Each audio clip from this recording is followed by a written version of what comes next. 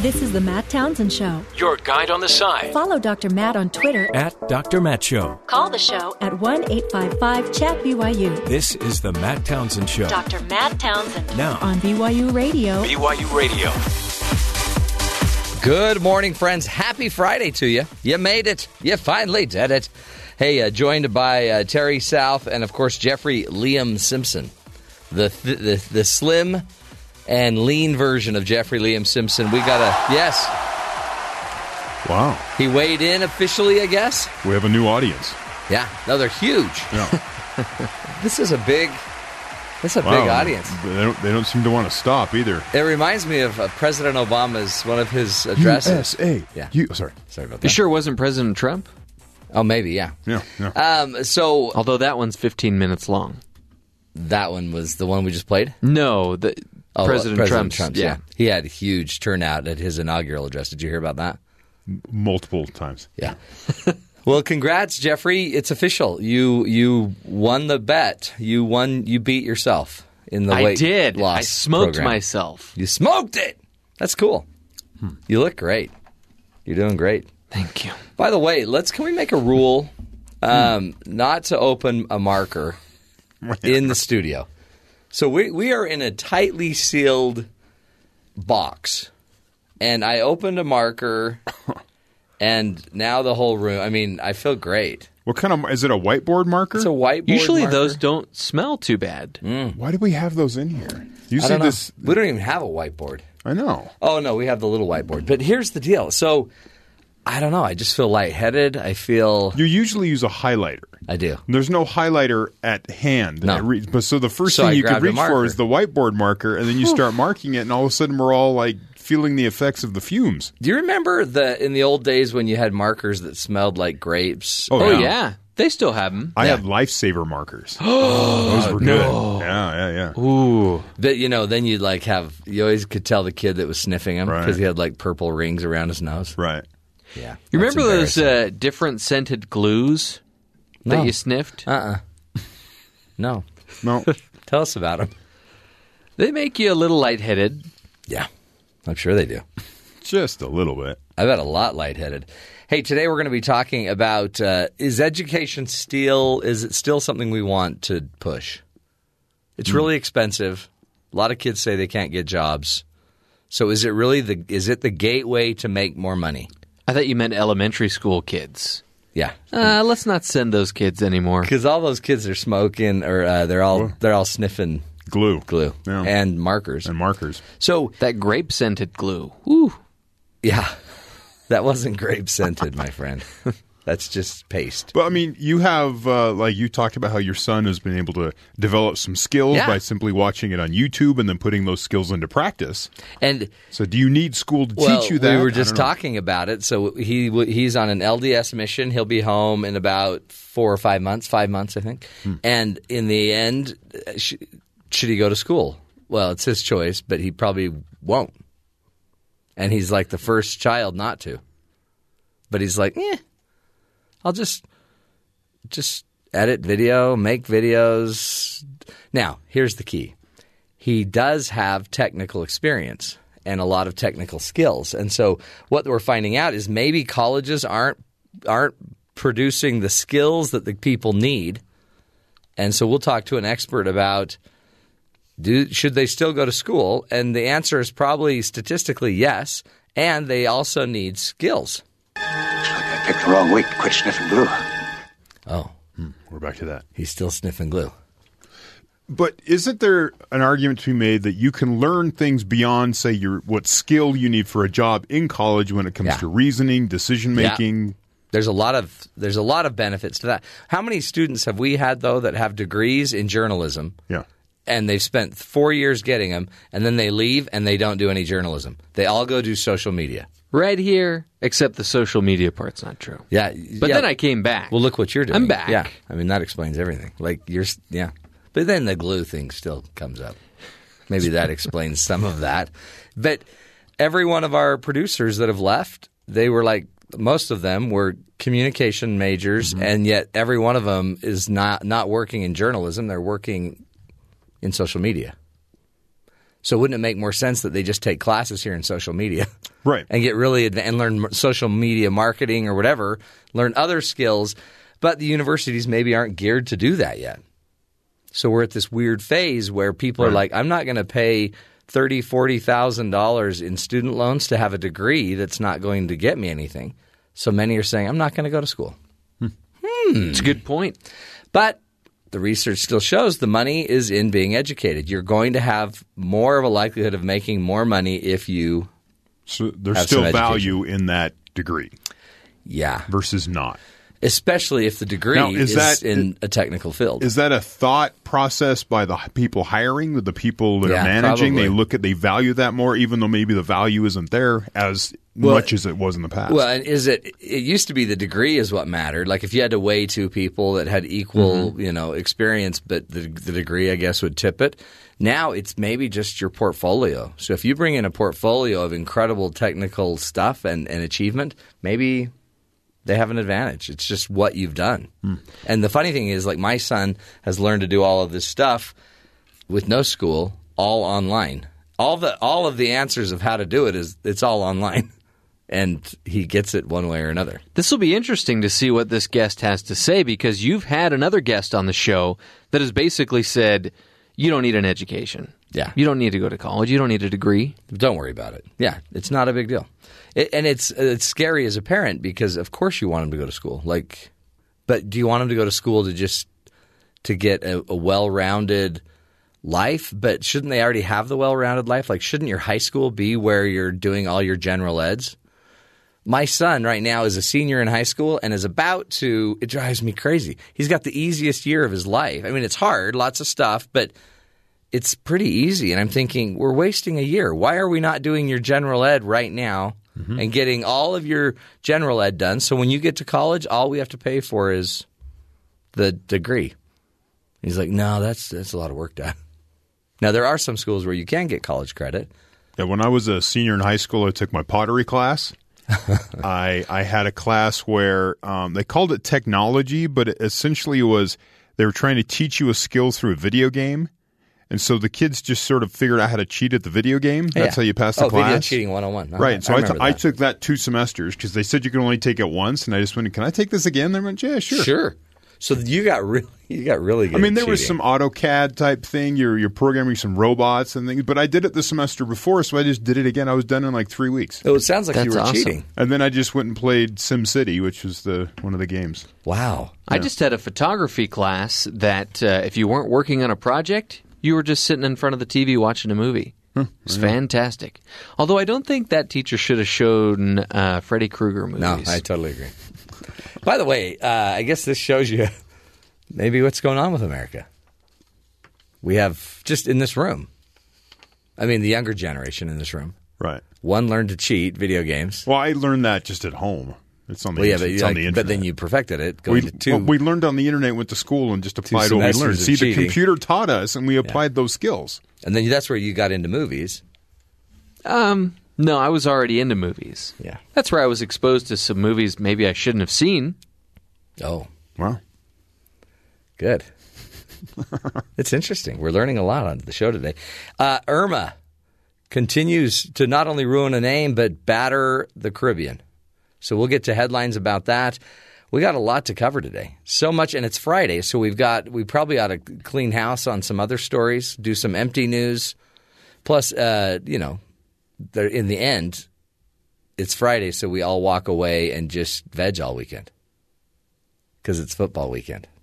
Well, I have a lot of yard work to do. Yeah, so do I. Me too. So I guess we won't veg. I'll figure it out, but I'm going to get plenty of TV in. Way to bring it down. Way to bring it down. Trying to help. Trying to help. Okay, let's get to the headlines then, Terry. What else should we be paying attention to? Hurricane Irma, barreling towards Florida, was downgraded to a Category 4 storm early this morning. Winds decreased to a still powerful 155 miles per hour. Now, apparently the barrier between a 4 and a 5 is 157. Wow. So, 157 mile an hour winds. If you're over that, you're a Category 5. Boy, you're you know what below that would do to your hair? and buildings and Oh, yeah. And, the fluctuations are likely during the next few days before the hurricane is expected to make landfall in the continental U.S. on Sunday. Meanwhile, the Texas-sized storm track shifted west and northwest, and experts say it's likely to hit Florida dead on. So the models they're going with, it's just right up the center of Florida. And it will literally span the entire state. Pretty much every major city in Florida is going to feel this as it moves north. Yeah, in fact, isn't the governor's like telling people on both sides of the state to evacuate? Get out. Get out. Go. No matter where you live, get out. And so it's going to travel towards the Midwest from Georgia and Alabama. So it's going to kind of curve a little bit and maybe hook.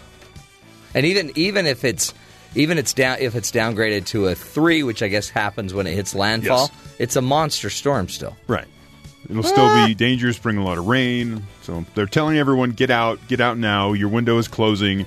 Window's almost closed. A lot of windows. There won't be not windows anymore. in One thing to watch, days. in downtown Miami, there's all these cranes. They're building high-rise buildings, and so they've tried to secure them. Some of the cranes they're just going to let spin.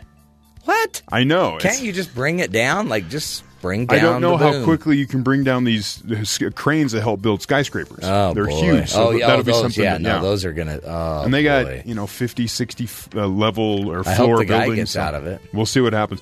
In a closed-door interview Thursday, Donald Trump Jr. told Senate Judiciary Committee investigators that he met with a Kremlin-connected Russian lawyer during the presidential campaign because he felt, quote, it was important to learn about Hillary Clinton's fitness to be president. Well, didn't they know enough by her cough? I don't know. To the extent they had information concerning the fitness, character, or qualifications of a presidential candidate, I believe that I should at least hear them out. Depending on what, if any, information they had, I could then consult with counsel to make an informed decision as to whether to give it further consideration, Trump Jr. said, per a copy of a statement obtained by the New York Times. Hold it. I thought we weren't talking to the Russians at all. I thought there was no interaction. What's what Is they this said? Russia thing still going on? Oh, yeah. Russia's still there. There's 4 investigations going on. Oh, I thought these were all done. I didn't think they had talked to any Russians. Trump Jr. told congressional investigators that he was at first unsure about accepting the meeting, and the New York Times noted that his intent to seek legal counsel afterwards suggests that he knew or at least suspected that the meeting raised a thorny legal issue. So Here we go. Is it Trump Jr.'s job to investigate the fitness of the presidential candidate of his father? Oh, sure. Is that his job? Well, that's always what the first son does. So okay. It just seemed Have odd. you not read the Bible? No. It's in the Bible. I have. I missed that part, I Yeah. guess. The first son, the what do they call him? The alpha male, first child's male. Birthright. Named boy always investigates the enemy. Okay. That's not too far off because the first one usually gets the shaft. Yeah. You lose out on the birthright. You don't want it for a mess of pottage? Yeah. Always go for the birthright. Yeah. In other news, a major consumer credit reporting agency, Equifax, said Thursday that 143 million U.S. customers were affected by a data breach. That's 44% of the country.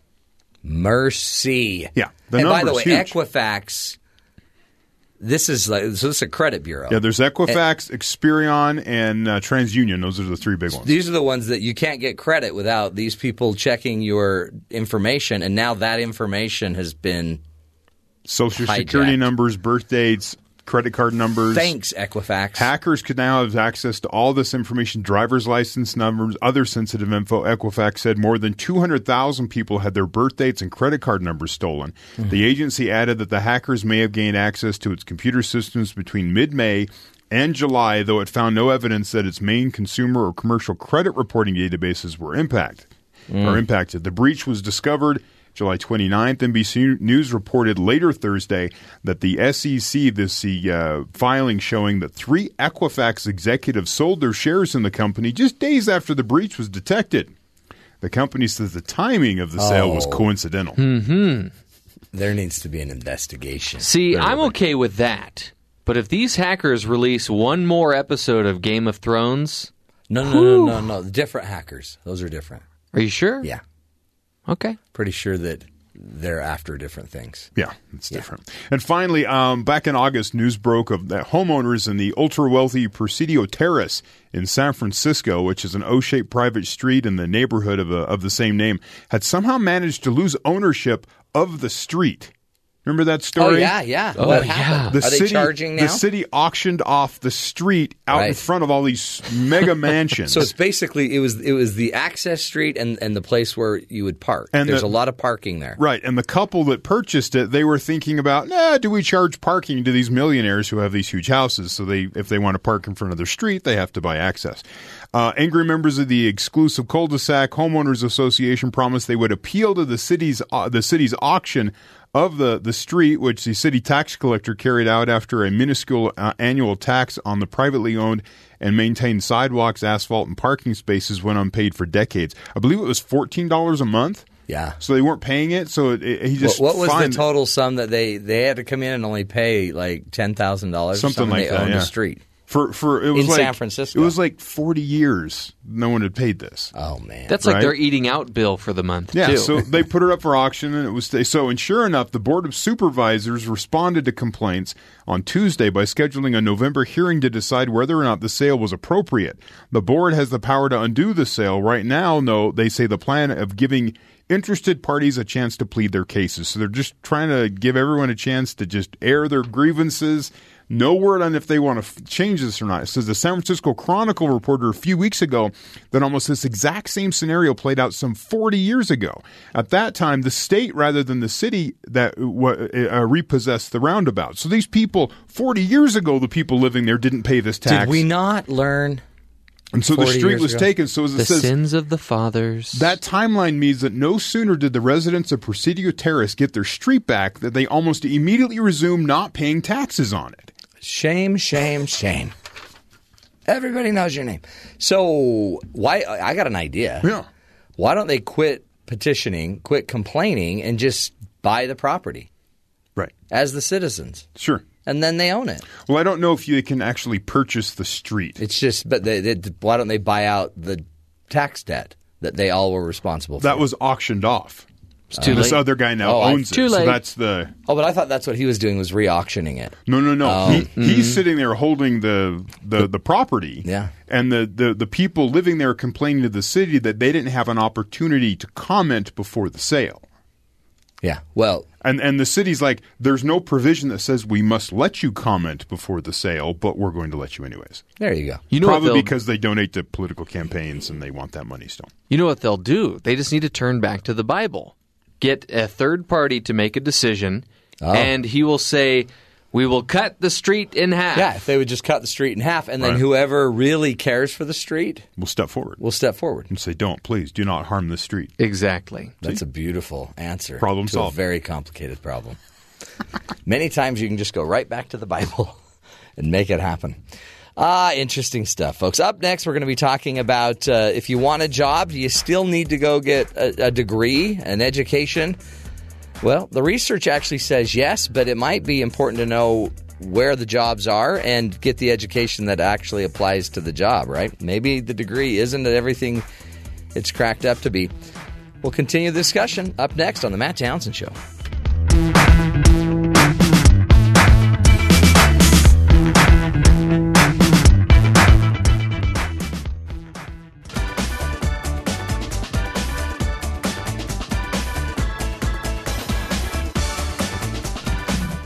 Recently, we have seen reports and news claiming that college graduates don't have as many benefits as they used to. Some reports have gone so far as to say that college education is not of any value at all. With college tuition climbing, many students are beginning to get discouraged from continuing their education after high school.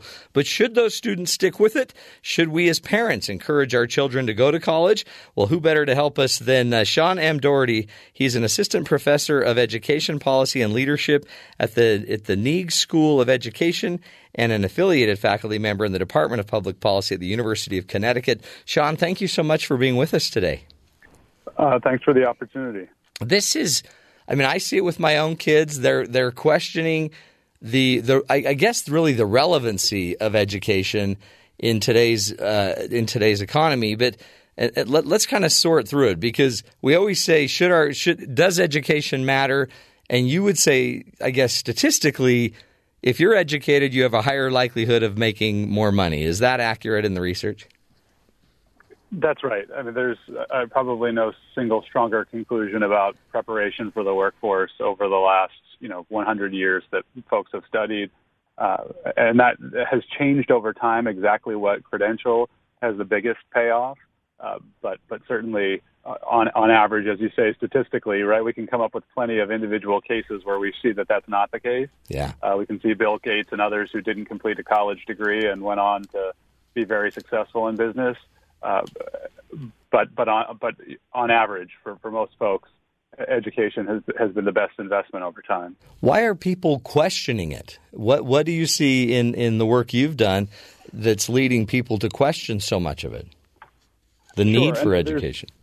There's decent reason to question, I think, right now, in particular, because, as you mentioned in the lead-in, that college debt levels have been increasing substantially. And along with that, also in the news has been that folks aren't necessarily earning enough money right out of college to pay that debt back at the rate that's been expected. And this is a part of the story that, again, folks who've studied this closely still come out and say, on average, college is a good investment, but there is increasing evidence that the amount of debt that folks are taking on to achieve a college degree can be debilitating. The bigger challenge actually is for folks who start a college degree, take on debt, and then don't complete the degree. Yeah. What they then get is the downside of the debt without the kind of labor market signal, or without the benefit, when they try to go for a job of showing that bachelor's degree. And that's happening more and more today, right? Where they do get started. I mean, then really they're kind of every student seems to be struggling, and then something happens, they're already in debt, and they don't finish the degree, and that you're saying that really just sets them up for big problems. Yeah, so I mean, for a long time now, it's been true that plenty of folks who start a college degree don't finish that degree, whether it's a 2-year or a 4-year degree. But I mean, that's something that's been common for some time. What has become more common, though wasn't in the past, is the level of debt that goes along with the folks who have some college but no degree. And that is likely attached partially to the increase in the cost of attending college, especially 4-year college price tags have been climbing faster than the rate of inflation for some time. And that's likely part of the explanation for how and why that's happening. What overall, and I don't know if you know all the numbers, but what percentage of people just only get a high school diploma, and what are the expectations financially for them? And then what percent move on and get it and either drop out of college or finish their college degree? Good question. I'm sure I'm going to get the numbers wrong off the top of my head, but it's historically been about 1 in 3 American adults have at least a bachelor's degree or higher. That number has been climbing, so it's, I believe, somewhere in the middle to upper 30s at this point, though the variation is pretty substantial depending on where you are in the country, which would then put, the bulk of, I guess, the rest of the folks at just a college or high school degree or lower. Right now, our high school graduation rate is about 80% nationally, so only 1 in 5, again, on average, are not getting a high school diploma. And so that would leave, I guess, like another 40 to 50% with just a bachelor's, just a high school diploma. And but yeah, the problem is that the wages you can expect to earn with just a high school diploma compared to what you can earn with a college degree, the gap between those two, wage expectations has been growing over time. And so, whereas from the middle part of the 20th century, well into the later parts of the 20th century, you could do okay in the workforce with a high school diploma only. It's pretty tough to earn a living wage on just a high school diploma in especially in large cities in the country.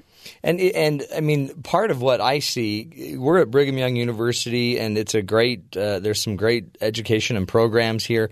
I see a lot of our producers that work for us. They're in the communications fields or humanity fields or English or drama and I look or theater, and I sit there and I see them working so hard to get their degree, and then almost every one of them goes out and gets a job that's not necessarily associated exactly with what they were studying. They might get a social media internship or job.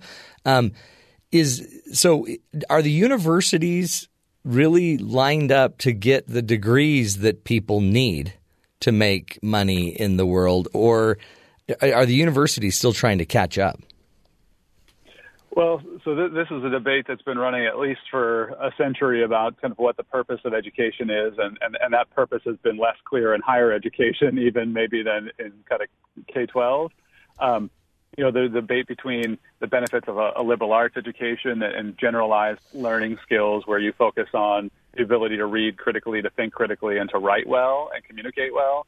Those skills are kind of universally important in the workforce, and to some extent, employers report them not being in high enough supply.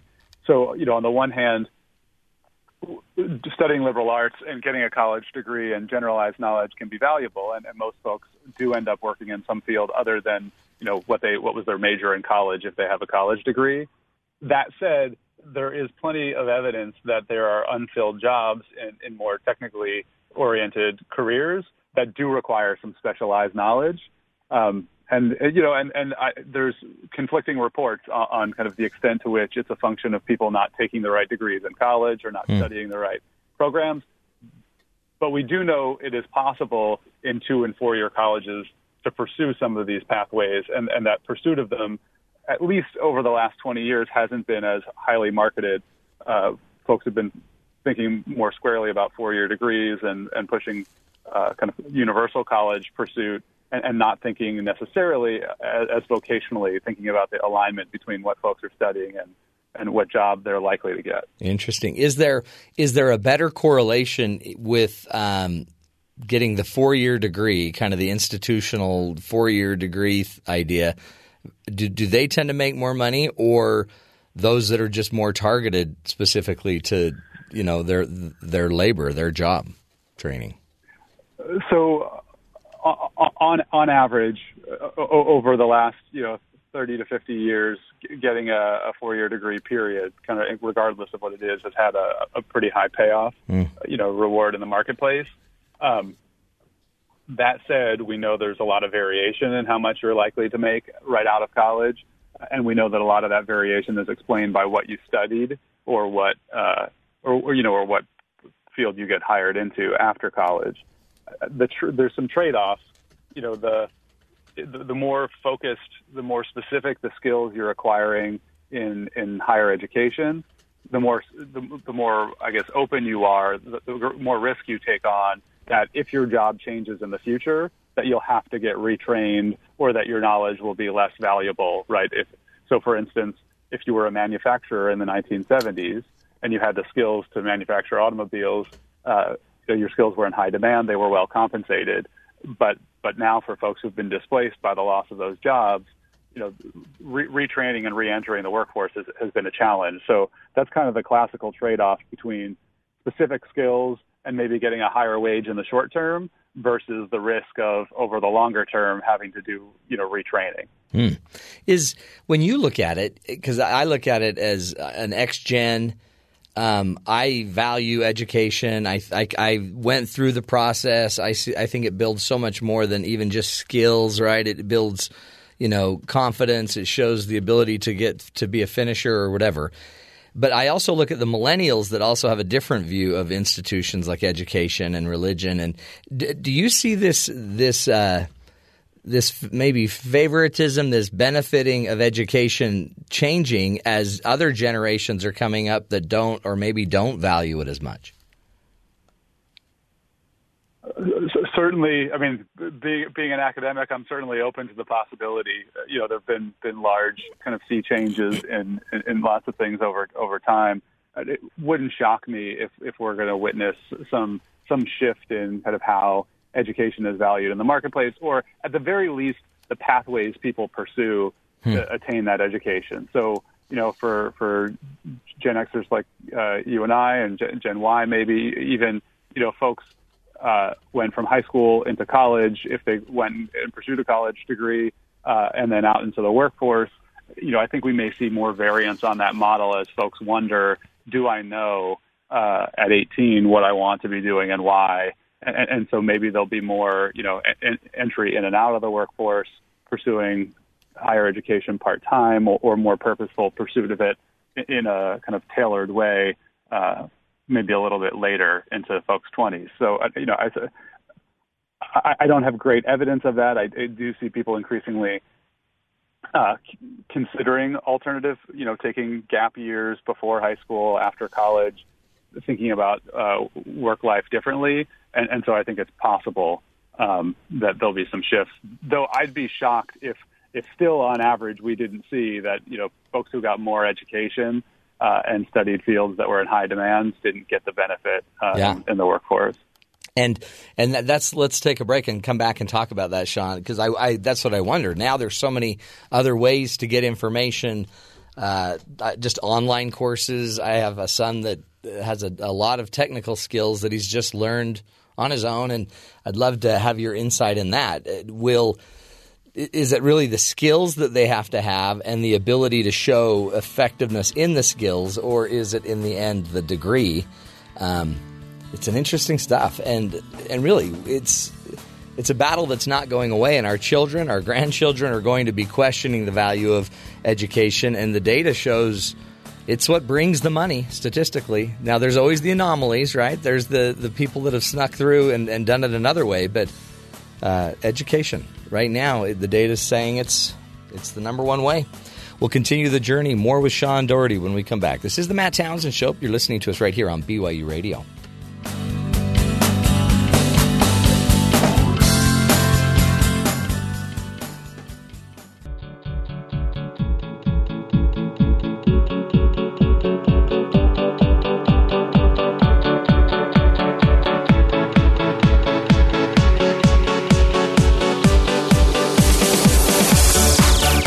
Welcome back. We're talking with Sean M. Doherty, who is an assistant professor of education policy and leadership at the NIG, and I don't know if I'm saying that right, NIG School of Education, and he's also an affiliated faculty member in the Department of Public Policy at the University of Connecticut. We're talking about how, in the end, according to the data, getting an education, and the more education you can get, the more income you can bring in on average.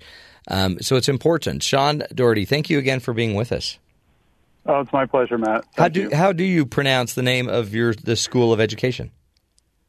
So I've been told we say the NIAG School of Education. The NIAG. Okay, there you go. Sounds good to me. That's all right. It's always a topic of conversation. Isn't that great? In your own department. How do we pronounce our department? Again, what's interesting about education is, even though the more you have, you may not know how to even pronounce that word. So talk to us about, because again, it's really, when we say education, it's a term we're using, but you're really saying the more skills, the more tools, the more, I guess, even certificates, and in whatever you're going to do over time will increase the likelihood of making more money.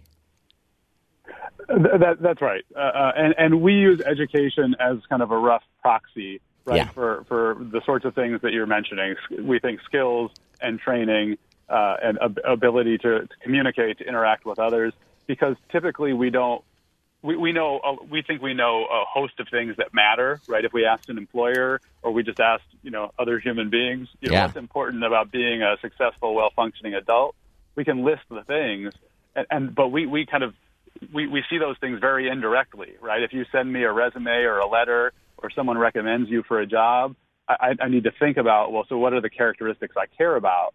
And the reason education ends up, explaining so much about, how much, what people get paid in the marketplace, or maybe how their income changes over time, is we've discovered that it's a fairly good proxy right, for those skills. Now, we think about this as in two different ways. We think about like seeing that you have a college degree. There's two different ways that can have value. One, it can be a signal that separates you from someone else who doesn't have a bachelor's degree. And maybe we think that's about persistence or other resources or other things that we think we care about. Or it can be, literally a signal of skill because Matt has this bachelor's degree and Sean doesn't have this bachelor's degree. We know there are skills he acquired in earning that degree, and we're going to value those skills. Yeah. And I guess some of it's perceived, but like you gave a really good you made a really good point earlier that there's always going to be the one-off like Bill Gates that just quit in the middle and still succeeded. But behind his quitting, right, Bill Gates had thousands of hours coding.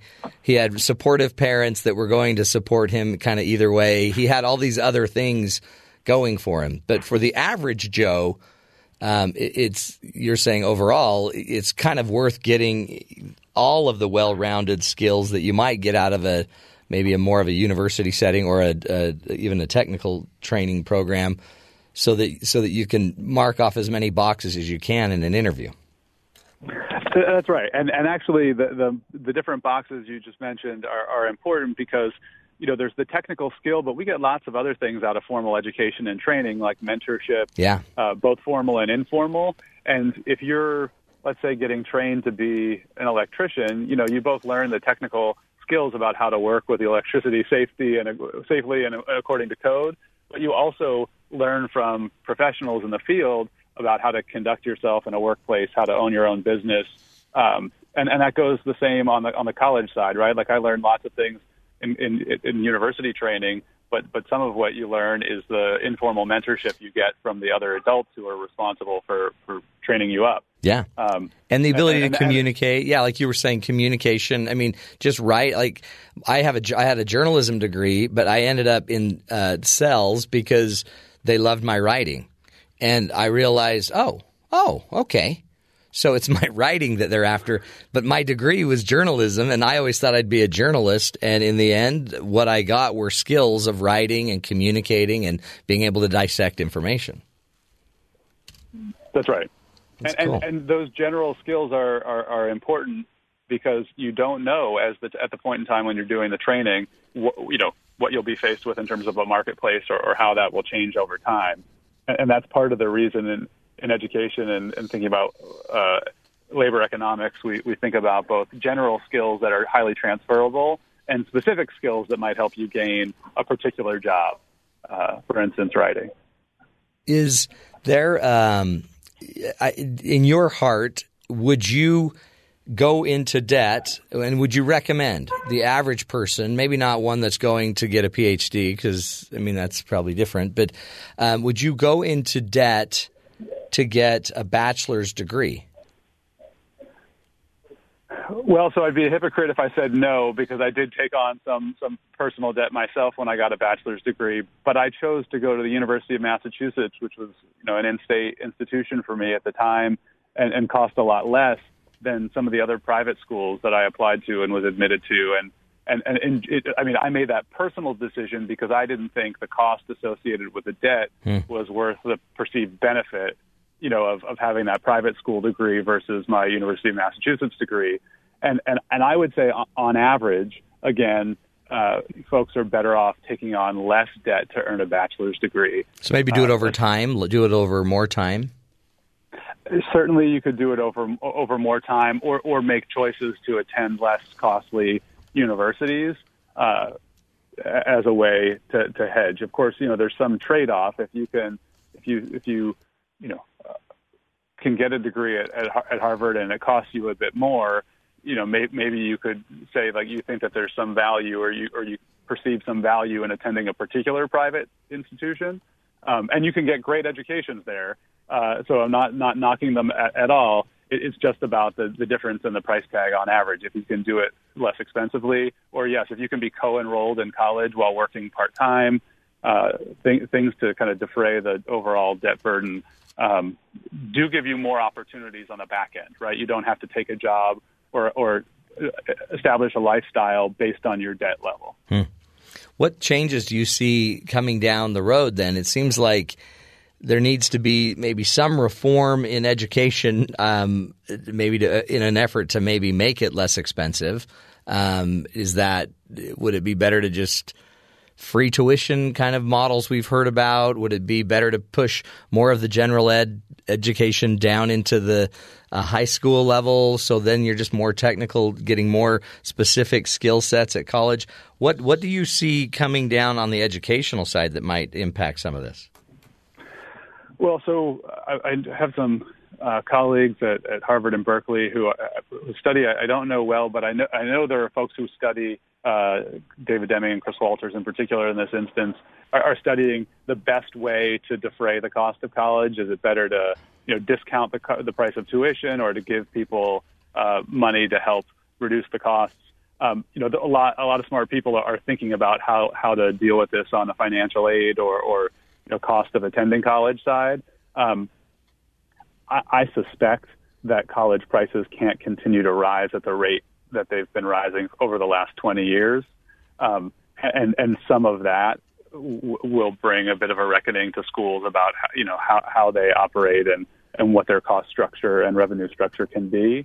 I think that having greater prominence of this concern about debt and the number of people who have high levels of debt is likely to start changing people's behavior, and then higher education will have to start responding to those changes in behavior, right? So maybe people will have less demand for higher cost education, and so colleges will have to start to rein in their expectations in terms of what people can pay. It's got to, right? And it also seems like I almost just think that there's this other kind of energy going on of people that are thinking that even the numbers showing that education is the number one way to make more money is just a way to prop up education and educational facilities. And because, again, middle America seems to not get ahead. If you've got a chance to maybe go to Harvard, that might seem to make a big difference. But if you just go get average skills from an average place,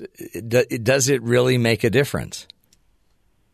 I mean, still, the best, most recent research evidence still suggests that it does make a difference. It does, and that on average it still will pay off. But what it means for it to pay off may look different now than it did 20 years ago. And again, this is on average. We're talking about the middle of the pack, right? And there may be plenty of people at the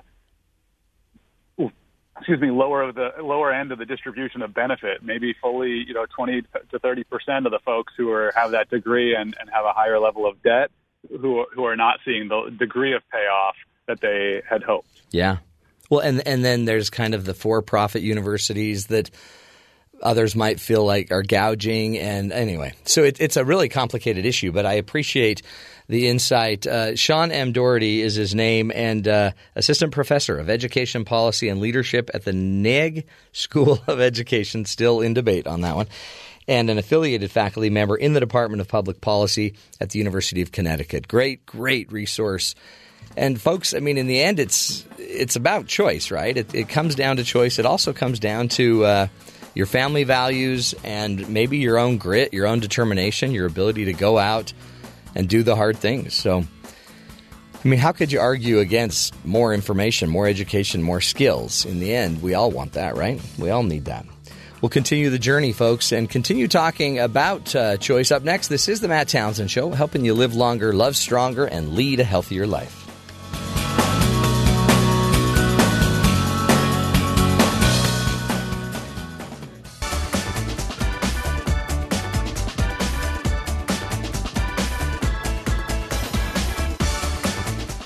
Yes, folks. It's important to get an education, right? And you might not even believe this, but did you know that you also may be sneezing wrong? You just may not be sneezing the right way. Experts say the technique that you use is crucial to stopping the spread of deadly influenza. How's this? No. That doesn't sound right? That sounds horrible. Oh. No. you're going to hurt somebody. So a deadly outbreak of flu has experts calling for a change of the rules for sneezing habits. The current method of catch it, bin it, kill it isn't enough to contain the germs. Children's hygiene habits are under scrutiny with the push for more education, and here's why. Listen to basically, I guess, in the end, we've got to figure out, do you catch it, then throw it in the garbage and to eliminate it, or are there other ways to do this? University of Sydney Associate Professor Guy Eslick told the Daily Telegraph the current method of using a tissue to capture the potentially harmful spray is wrong, and a better way would be to adopt the elbow sneeze. The elbow sneeze? Sneeze, yeah, you're supposed to sneeze into your – it's like doing the dab when you dab. You're supposed to sneeze into the what do they call that? Like the fold of your elbow. Yeah. It's your elbow pit, yeah. Yeah, your elbow pit. And it's the benefit, I guess, of this is that children were taught almost every day about sneezing into their elbow, and it all comes back to public education. They're finding out those kids that sneeze into their elbow are less likely to have the virus spread through their classes than those kids that sneeze into a Kleenex, blow their nose in the Kleenex, and then maybe set their Kleenex down on their desk, maybe put the Kleenex in the garbage can. So maybe don't do it right in somebody's face either? Yeah. I wouldn't do it in their face. Yeah, that's a bad one. I wouldn't try to hold the sneeze in. We all know that's just funny. Now, it makes funny noises. What if I sneeze into somebody else's elbow pit? Or what do you do when your elbow pit has been all used up? Then you just have to borrow someone else's elbow pit. Come here, honey, I'll let you borrow mine. I'm short on dry spaces on my elbow pit. Well, you're not even wearing a long sleeve shirt. So if you have a cold, you ought to wear a long sleeve shirt. But the other thing is, don't touch anyone's elbow now either. You never know what you're going to pick up. But the rule, don't just blow it and toss it and get rid of it that way. Don't wipe it on your jeans. Don't do any of the other things that you see. Just blow it in your elbow pit. Little advice from the Matt Townsend Show to help you live longer. We'll continue the journey at next hour. Stick with us. Having fun right here on BYU Radio.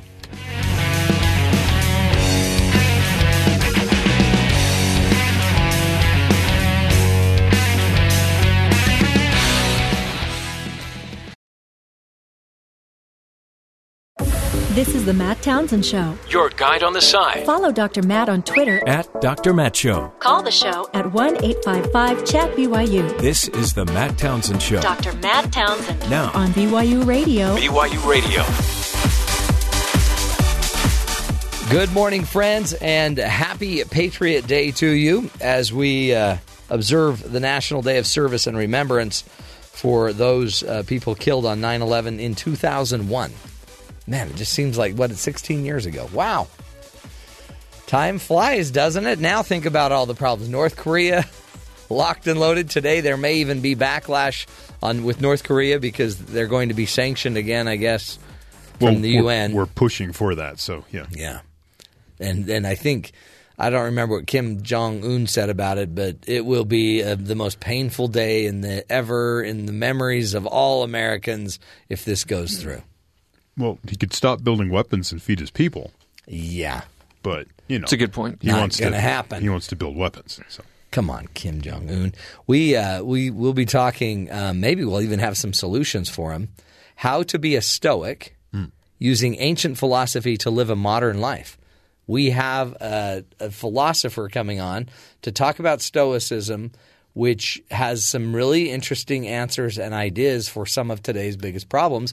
Maybe this guy will have an answer for Kim Jong-un, even though Kim Jong-un is deity, right? And in certain parts of the world, yes. Alternative facts.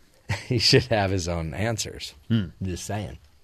We'll get to that coming up. Plus, crazy day, of course, Irma continues to battle the southeast, and also as it moves its way up toward Georgia now. It's on the door, knocking on Georgia's door. Yep.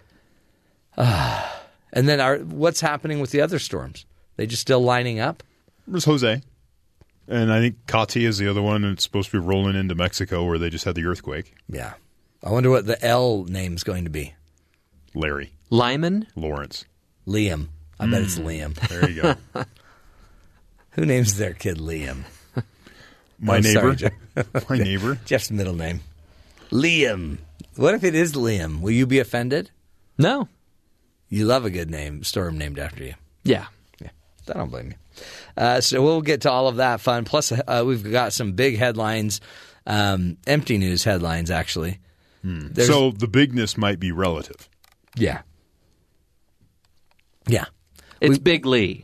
It's bigly. Yeah. But it's a big story because an Australian surfer punches a shark to escape. It could have died.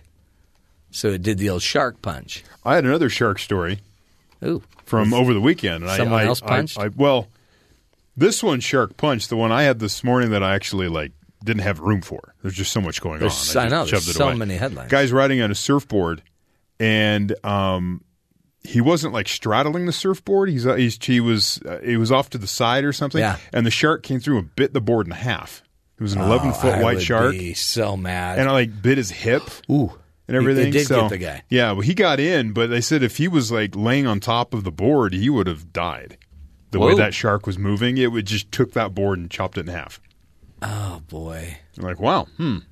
Let's go surfing off the coast of Australia. Apparently, there's Thank you. Seems like to me it's time to come in. Are they chumming the water before they surf? Is that the problem? No, he just had a bucket of chicken and just kept eating the That's wings what it is. and throwing them into the ocean. It just seems like they're provoking this. I don't know. Yeah, you don't want to do They're that. not, but it just seems like there's a lot of attacks. And as if Irma wasn't a big enough problem for Florida, apparently Florida has the worst drivers in the U.S. again.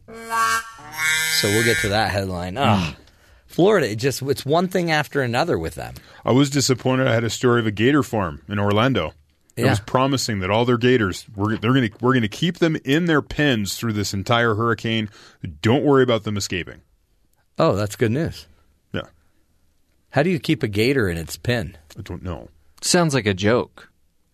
How do you keep a gator in its pen? But then the storm moved past Orlando, and I haven't seen an update, so it's old news. So I had to move on. Yeah, well, apparently the gator problem was more in Houston They had a place in Houston because the that water. had a the similar gators were situation. They were floating. like a foot away from the top of the fence. Here we go. How do you keep a gator in its pen? You fill it with his chums.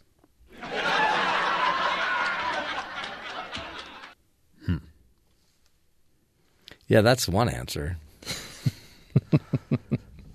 You fill it with his chums. See, it's funny no matter who says it. Well, if you have that button, yeah. Huh? Anyway, we'll get to those headlines, but first to the real headlines. Terry, what's going on around the rest of the country? Georgia's bracing for impact this morning as Tropical Storm Irma moved inward over the Florida's Panhandle coast. The northern bands of the storm have already knocked out power to 150,000 customers in southern Georgia. The storm is set to leave Florida around 11 a.m. Eastern. Experts warn that the rivers throughout the state could see significant flooding from heavy downpours, and the storm surge threatens its Atlantic coast. Governor Nathan Deal declared a state of emergency in all of Georgia's 159 counties on Sunday. For the first time ever, Atlanta's public transit system announced it was shut down all train and bus service Monday due to dangerous high winds. All public schools and most courts and governmental offices are also closed throughout the city. Wow. Just shut it down and shelter in place. 6 million people without power. And then you watch on TV, then the power goes out, and what do you do? Then Talk what to do you do? family? I mean, come on. And you'll only have 3 hours of your phone because Oh, yeah. that's only 3 1-hour series shows on Netflix. You have to have your battery packs ready to go. Yeah. Darn it. That has been entertaining for me, not being part of this, and you can kind of separate yourself from the human toil of it all. But you can watch on Snapchat all the videos people make inside the hurricane. Well, that's, yeah. It's kind of interesting to watch. But it's what a weird way to use your electricity. Yeah, well, I mean, for me, it's something to do. I can watch. I can appreciate their work. oh, absolutely. And sometimes people running out into the hurricane force winds with their phone because Well, and that's some what you people do. aren't, not smart. Just stay indoors. In other news, the FBI is reportedly investigating whether Sputnik, a government-funded news agency in Russia, is operating in the U.S. as an undeclared propaganda arm of the Kremlin. This according What? to Yahoo News. Russia's not involved in the U.S. Agents have already questioned a former White House correspondent for the news agency this month. He confirmed to Yahoo News if the FBI determines that Sputnik is operating as such, it could be in violation of the Foreign Agents Registration Act, which was created in 1938, written to combat the influence of Nazis in the United States during World War II. Yeah, huh. Wow. Yahoo News also reported that federal agents have had their hands on thousands of emails and documents from the news agency, which were allegedly provided by Andrew Feinberg, the former reporter who took the material before he was fired from Sputnik last spring. Feinberg told Yahoo News that he sat for questioning for more than 2 hours on September 1st, during which he answered questions about Sputnik's internal structure, editorial process, and funding, among other things. Huh. Well, Sputnik. Still making history. It was a satellite or a space probe. Now it's... May or may not had a monkey in it. Now it's a political probe. Was it that dog? I can't remember which probe it was because they sent up a dog at one point. Sputnik, yeah. Sputnik. And now that dog, he can be sent on Guardians of the Galaxy. Oh, really? He's on a spaceport. He's telepathic now. Oh, wow. Yeah. No. He runs around a little Soviet Union spacesuit. Hey, I think that's our second or third movie reference. We got more coming up. 7 people shot to death late Sunday at a Dallas Cowboy watch party inside a home in Plano, Texas, the Dallas Morning News reports. The suspect gunman was killed by a police officer who responded to a 911 call. 2 others were wounded, but few details have been released on their injuries. The newspaper reports the shooting may have been sparked by a domestic dispute. The homeowners listed in public records reportedly sought a divorce in July, so there's all sorts of different ramifications. I learned when I spent my time in Texas, when the Cowboys are on TV, you do not bother people. Yeah, you used to try to knock doors and bring them the gospel. There was a visceral reaction to interrupting a Cowboys game. Well, they're watching America's team. Correct. And depending on whether they had an early game, if they had an early game, then like church was like you see all these church services like early day because the Cowboy game, that kind of thing because you're trying to get out before the kickoff. What is the order again? Is it God first, Cowboys second, or Cowboys first, God second? Depends on kickoff. Well, when you're moving the time of church, I think the message is loud and clear. And in many times So it's seen as God's team. So it's one and the same, right? Well, So the church would have like a potluck to watch the game. That was church for the day. They're just trying to get people not to skip church for the week because of football. So they're trying to fight football. If you could talk a little religion, at the tailgate party. Yeah, there's halftime. There's plenty of commercial breaks. You just have a blessing over the food. Yeah. Wow. It was really quite an interesting thing to see. It is a church. And finally, the Stephen King adaptation from Warner Brothers shattered records over the weekend, earning $117 million from 4,000 locations. The movie It. What It? Not only is It now the largest ever opening for a horror movie and the largest September opening of all time, the film more than doubled the earning of the previous record holders. Before this weekend, Paranormal Activity 3 had the biggest horror opening with $52 million from 2011. The highest September debut overall was Hotel Transylvania 2 that had $48 million. Hold on. The biggest horror movie opening? Was Paranormal Activity 3. Yeah, but that's... The biggest opening in general ever was Hotel Transylvania 2, which was it's a cartoon. Which was also horrific. Yeah, it's a horrible movie. Why was that the biggest opening? Because they don't release movies really in September. School's starting. It's kind of a dump heap. There's a lot of football happening, so people are really excited that way, and so people stay away from the theaters. Yeah. You start getting the bigger movies in October, November, December, so they put Hotel Transylvania 2, which is an Adam Sandler cartoon, which my son loves, but it's horrible. It's a horrible movie. But it held the record since 2015. Wow. So they put an actual movie out that people were interested in. It made a ton of money, and it set all these records. Unbelievable. But a clown.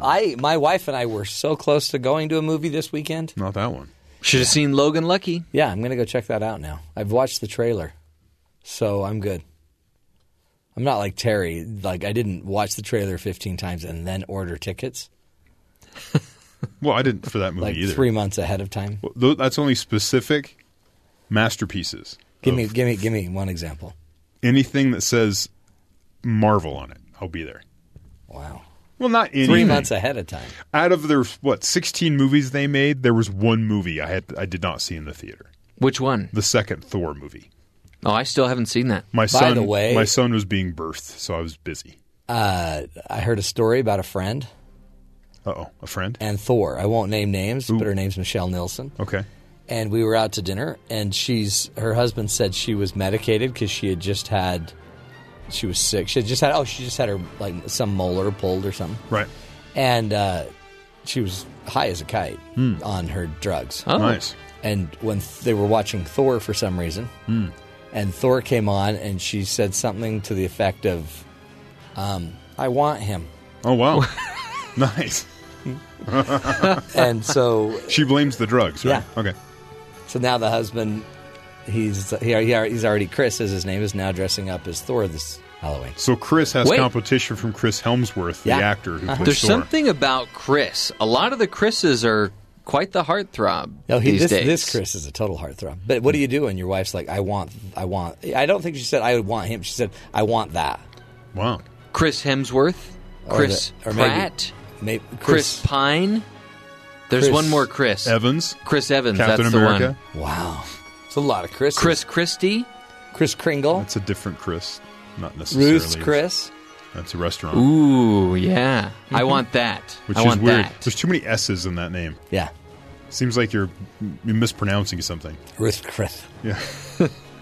Yeah. So anyway, I don't know what you do, but we're working with him now. Okay. In private sessions. Well, you do what you can.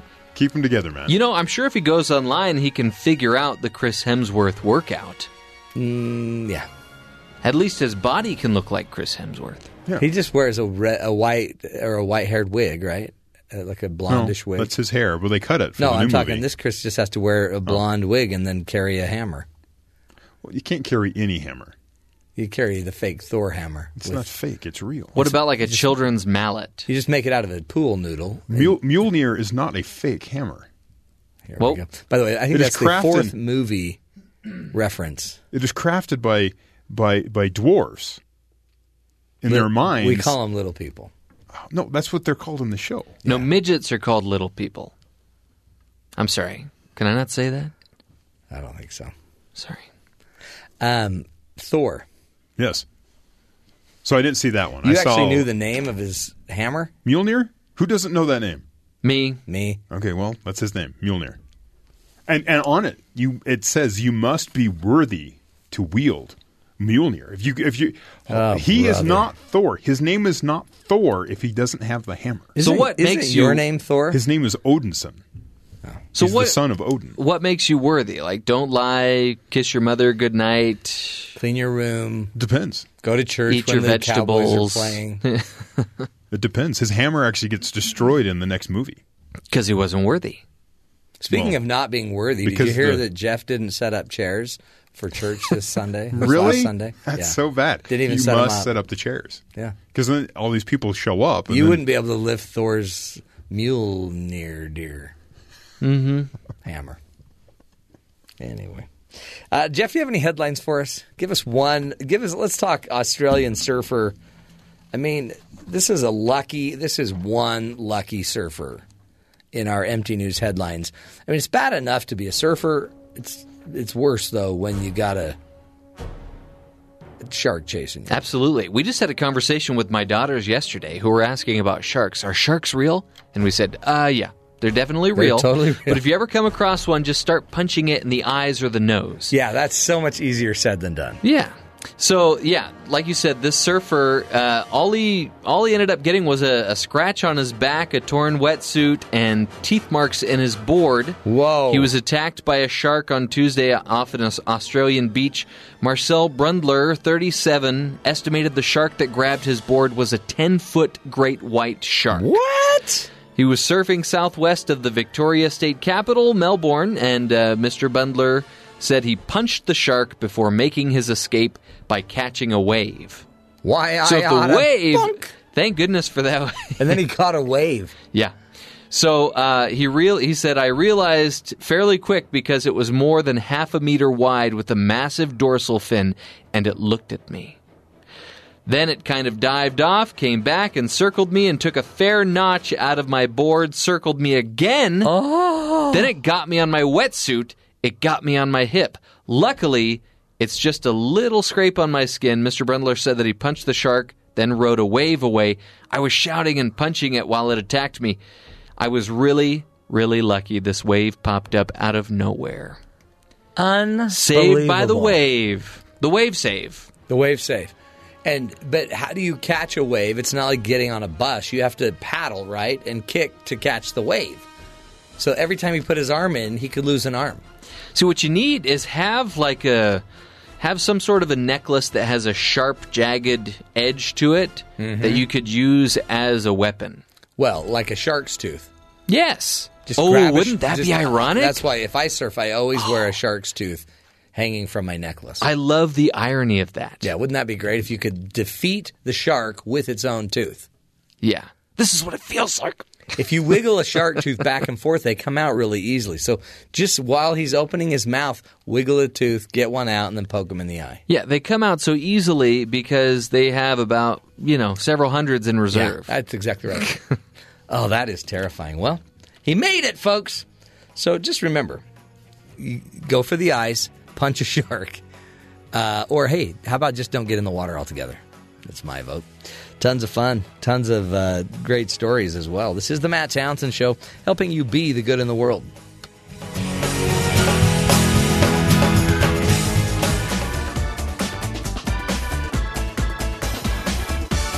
Whenever we worry about what to eat, how to love, or simply how to be happy, we are worrying about how to lead a good life. No goal is more elusive.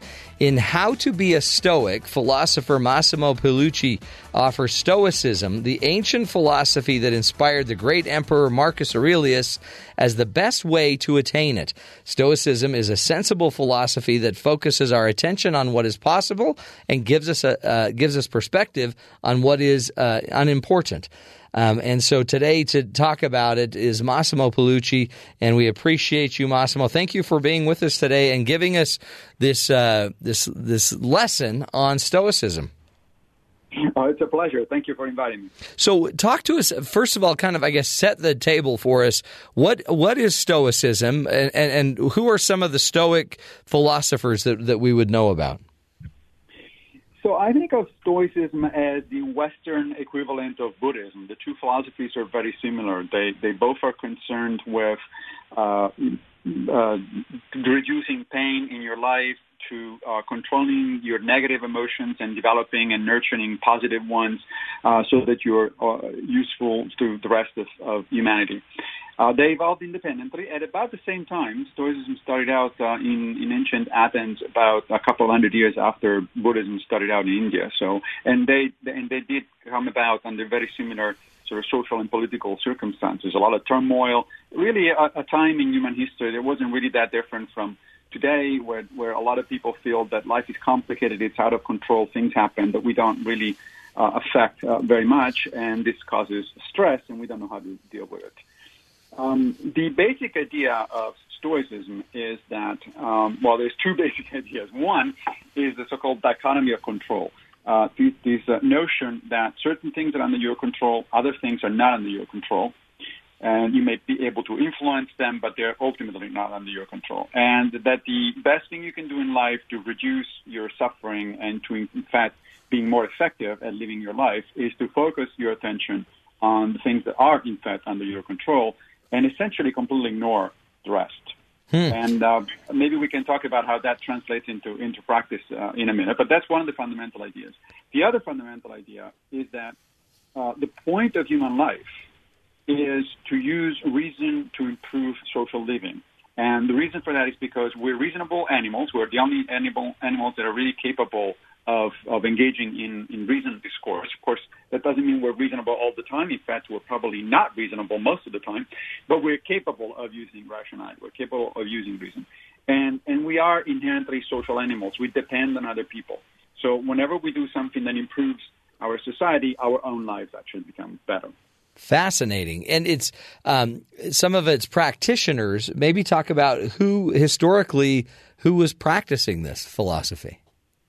So the philosophy started in 300 BCE with Zeno of Citium, which is modern-day Cyprus. And Zeno was a merchant. He lost almost everything he had in a shipwreck. And he got to Athens, not knowing exactly what to do. And he entered into a bookshop, and he started reading a book about Socrates. And he asked the bookseller, where can I find a philosopher?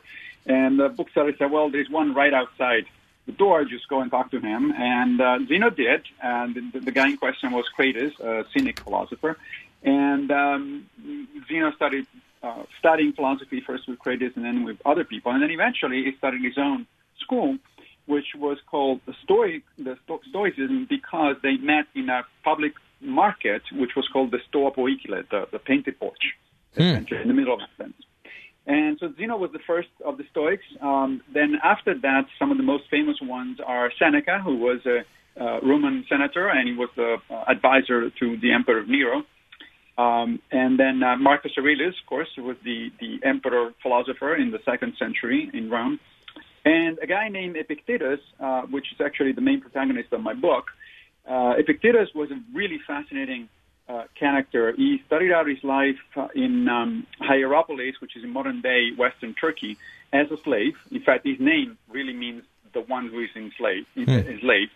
And then he was bought by a new master and brought to Rome. In fact, he was at Nero's court as well, just like Seneca. Eventually, since he was a bright guy, he was freed by his master. He was given freedom, and he started teaching philosophy. Eventually, he was also exiled by the Emperor Domitian, a later Emperor Domitian, because lots of Roman emperors did not like philosophers, especially the Stoics, because they were, as we would put it today, they had a habit of speaking truth to power, and that never goes well with power. So Epictetus was kicked out of Rome. He went to Nicopolis in western Greece, reestablished his school, which became one of the most famous schools in the ancient world. The later emperor, Adrian, became a friend and started visiting often. So Epictetus was incredible because he went from being the lowest rank of Roman society, a slave, to being one of the most famous and successful teachers in the entire ancient world. And it's, I guess the philosophy itself, Stoicism, has influenced religion. Also, it's influenced, I guess, certain types of therapy. Talk about that, because it really is. It almost seems like it's having a major revival right now. It is, and the funny thing is that the original version of Stoicism kind of sort of dwindled near the 3rd or 4th century. But with the end of the Roman Empire, essentially, like many other ancient Greek and Roman philosophies. But then it kind of stayed in the background. First of all, it influenced Christianity. A lot of the ideas that we're familiar with from Stoicism, actually, that's because the early Christian writers took them on board and sort of changed them and adapted it to Christianity. But they're essentially the same ideas. So, for instance, I mentioned that earlier, the dichotomy of control. That sounds a lot, if you think about it, like the Serenity Prayer, which is told at the beginning of 12-step organization meetings. And that's because the Serenity Prayer, in fact, is essentially the modern version, Christian version of the Stoic dichotomy of control. The early Christian fathers and theologians were strongly influenced by Stoicism. St. Augustine, for instance, even St. Paul. At some point, Paul knew Seneca's brother, and he talks and he writes about Stoicism in the letter to the Romans. And then later on, in the Middle Ages, Thomas Aquinas, probably the most influential medieval philosopher, Christian philosopher, took a lot of the basic ideas of Stoicism on board. In fact, the manual, Epictetus wrote, actually, one of Epictetus' students. Epictetus did not write anything, but one of his students, Arrian, wrote down a bunch of his lectures. And there is a little compendium, a little manual by Epictetus that was put together by Arrian. And that manual was actually used as a training manual in medieval monasteries by Christian monks. So throughout the Middle Ages. So then we get to modern times, and as you say, you mentioned modern therapy. So at the beginning of the 20th century, psychotherapy sort of split into two major branches. On the one hand, we have what one might call the existential branch. That's basically Freudianism, Jung, and people like that, sort of the so-called deep psychology. The other branch is what I would call the logo therapeutic branch. So these are approaches to psychotherapy that are very much based on reasoning and on figuring out what it is that is happening to the patient in terms of sort of using his rationality and approaching his problems or her problems that way. That branch was strongly influenced by Stoicism. In fact, a number of the early versions of things like logotherapy, rational emotive behavioral therapy, and cognitive behavioral therapy, they imported a number of Stoic techniques because Stoicism was not just a philosophy. I mean, it was mostly a philosophy, but it also came with a number of techniques for how to deal with day-to-day problems, and these techniques have been adopted first and then adapted by a number of modern psychotherapists. Just to give you an example, Seneca wrote a wonderful book called On Anger, and if you go today still to the website of the American Psychological Association and you check their section on anger management, it basically reads like Seneca. It's almost Really? it's 80% of what Seneca wrote. Unbelievable. And then, too, a name that a lot of people have heard is Viktor Frankl, who was an Austrian psychiatrist captured by the Nazis, thrown into Auschwitz. And then he was really, I think, deeply based in logos therapy, wasn't he? That's right. In fact, the term logotherapy is attached to what Viktor Frankl did after World War II, and it was one of the early post-war versions of these cognitive behavioral therapies. And yes, Frankl's approach is very, very similar to the Stoic approach, in particular because it includes two components. One is, again, a version of the dichotomy of control. You need to figure out what it is that you can act on and what is in fact is outside of your control. And the other one is a strong orientation toward helping others. Stoicism, there's a number of misconceptions about Stoicism, one of which is that it's about suppressing emotions, and the other one is, sort of like going through life with like Mr. Spock from Star Trek. And the other one, which is related, that you should be just keep a stiff upper lip and deal with things, endure things. Those are distortions of Stoicism, and Frankl understood it very well, and Albert Ellis, who is the originator of rational emotive behavior therapy, also understood it very well. It isn't about suppressing emotion. It's rather about reorienting your emotional spectrum. You want to get away from the disruptive, unhealthy emotions such as anger, fear, hatred, and things like that, and instead nurture your positive emotions, love and concern for other people, and a sense of justice and a sense of joy about the universe. That's powerful. Again, we're speaking with Massimo Pigliucci, who is also interesting background. He has a Ph.D. in Evolutionary Biology and also a Ph.D. in Philosophy, and is currently the K.D. Irani Professor of Philosophy at the City College of New York. Massimo, give us an example, a taste of how we could manage and do some of this kind of reorienting of our emotion using Stoicism, and I guess some example of where we need to manage our emotions more effectively in today's day and age.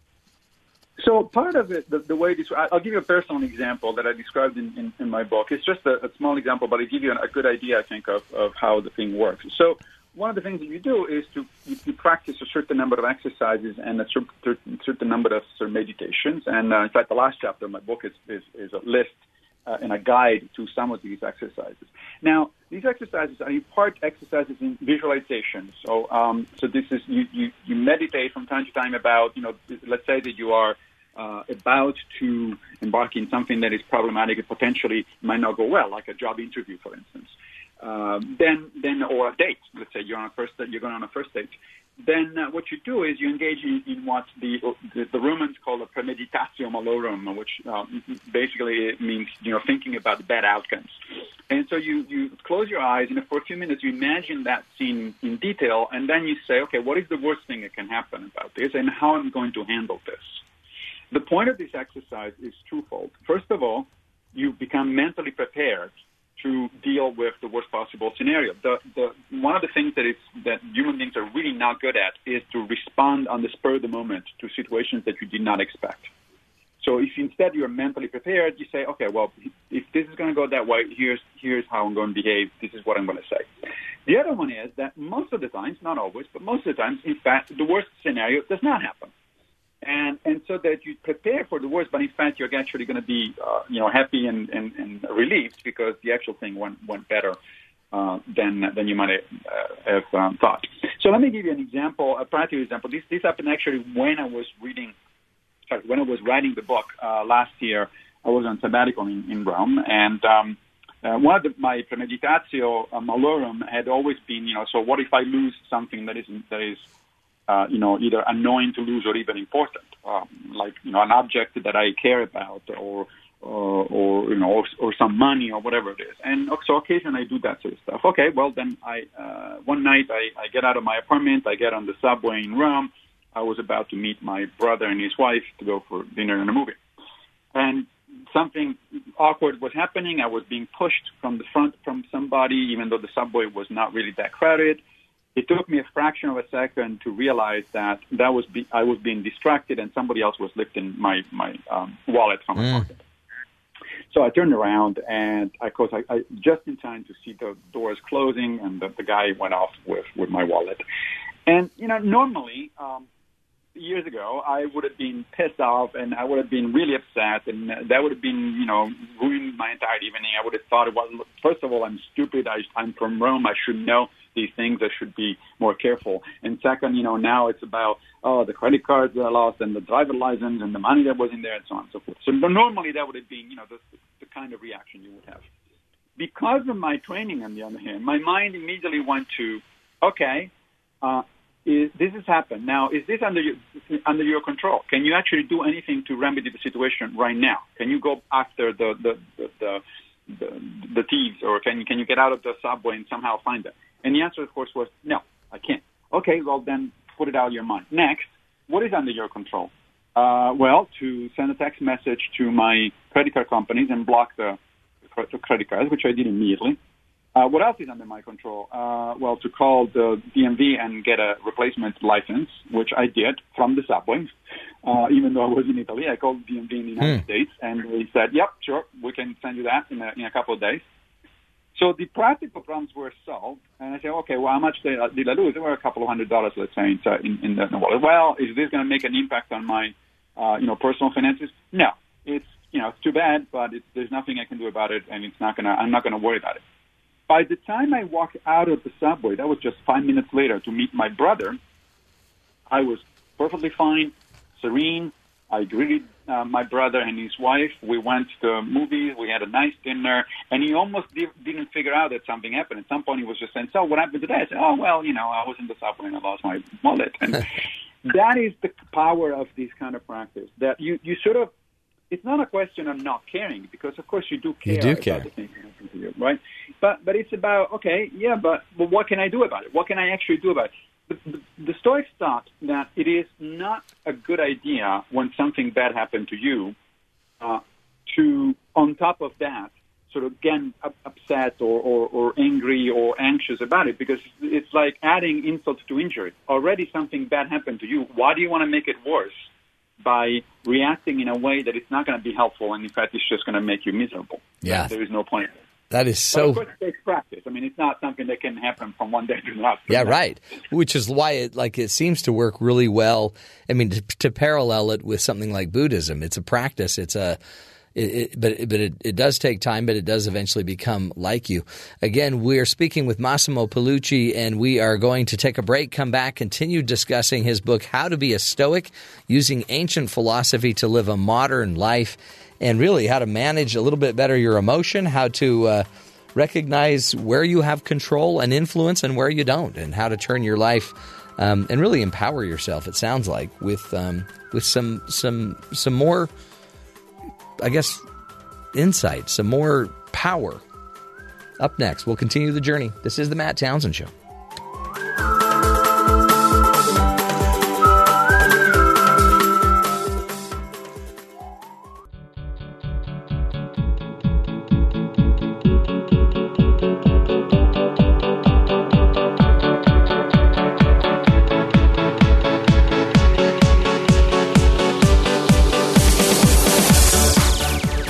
We are talking about Stoicism, an ancient philosophy, parallels in a way Buddhism, but I guess more from the West. Our guest is Massimo Pigliucci, and he is the author of the book, How to Be a Stoic, Using Ancient Philosophy to Live a Modern Life. He also is a professor, currently the Ph.D. Irani Professor of Philosophy at the City College of New York. also has his own degree in evolutionary biology as well as a degree in philosophy. Massimo, again, thank you for your time and being with us today. Absolutely, a pleasure. Talk to me about another idea, I guess, Stoic concept of universal causality and how we can use that in our lives today. Yes, we can. So the Stoics thought that the main point of Stoic philosophy, just like actually the main point of a lot of ancient philosophy and including Buddhism in the East, was to figure out how to live a good life. Meaning a life that it was worth living, the kind of life that you get to the end of it, you look back and you say, yeah, that was worth it, that was a good thing. Now, the Stoics thought that in order to do that, you have to understand a couple of other things, what they called the physics and what they called the logic. Now, the logic was essentially a discipline that tells you how to reason well. So it included what we today mean by logic as moderns, but also in general, good reasoning. So it would also include like cognitive science, awareness of biases and things like that. And the reason was that because you can't. The idea was that you can't live a good life, figure out what a good life is if you don't reason correctly, if you don't reason well. The other bit that they studied, the other discipline that they studied was physics. But by physics, by that term, they meant not just physics as we understand it today, but really the full range of natural sciences, metaphysics, and even theology. The idea was that in order to live a good life, you have to have some idea of how the world actually works. And that brings me to this universal causality. So the Stoics thought that, first of all, they were pantheists. They thought that God is the same thing as the universe. God is inside the universe. He's everywhere. So literally we're bits and pieces of God. Okay? And if we are, however, the universe, all the bits and pieces of the universe are connected by a universal web of causality. Things happen as a result of other things. And if you take that seriously, it means, of course, that you yourself are a little part of this universal, web of causality. So whatever you do is caused by other things and causes, in turn, other things to happen. So you're part of this organic universe, and you do your part, essentially, in the doings of that universe. Now, the interesting thing is that the Stoics, particularly Chrysippus, who was the third head of the Stoa, the third head of the school of Stoicism, had these really interesting ideas about causality. They thought that human action, they didn't talk about free will. Free will is kind of a little bit more later concept that basically comes from Christian medieval theology. But they did have a word that it's actually used even today in modern psychology. It's volition. Volition is the ability of human beings to make decisions, right? And so they thought, okay, where does that come from? How do human beings make decisions? And Chrysippus came up with this wonderful analogy that I like to tell because it makes the point very clearly. He said, consider a cylinder, right? The solid geometrical figure. Now, if you have a cylinder in front of you and you push it, and then I ask you, and the cylinder is going to roll. Yeah. And then I ask you, well, what made the cylinder roll? Your first, intuitive answer is going to be, well, that's because I pushed it. In other words, there was an external force, an external cause that started the cylinder moving. But Chrysippus said, yeah, but that's only part of the answer, isn't it? Because part of the reason the cylinder is rolling is because it is a cylinder. That is, it's the internal constitution of the cylinder. If instead of a cylinder it were a cube, for instance, it wouldn't roll. It would just bump. And if it were something else, it wouldn't respond at all.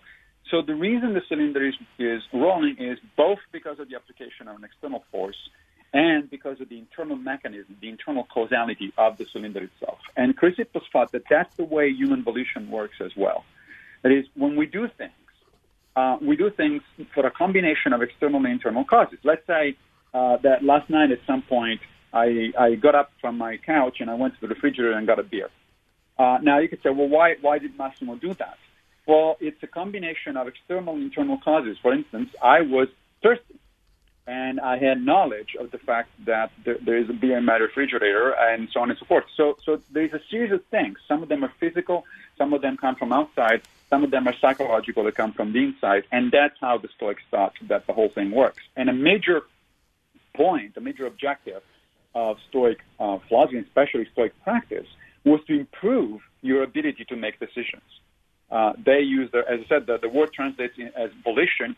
The Greek word was prohairesis, and prohairesis was the idea, the ability to make, to arrive at right judgment, to arrive at the good decisions about your life. So a lot of Stoic training is about improving your ability to make right decisions.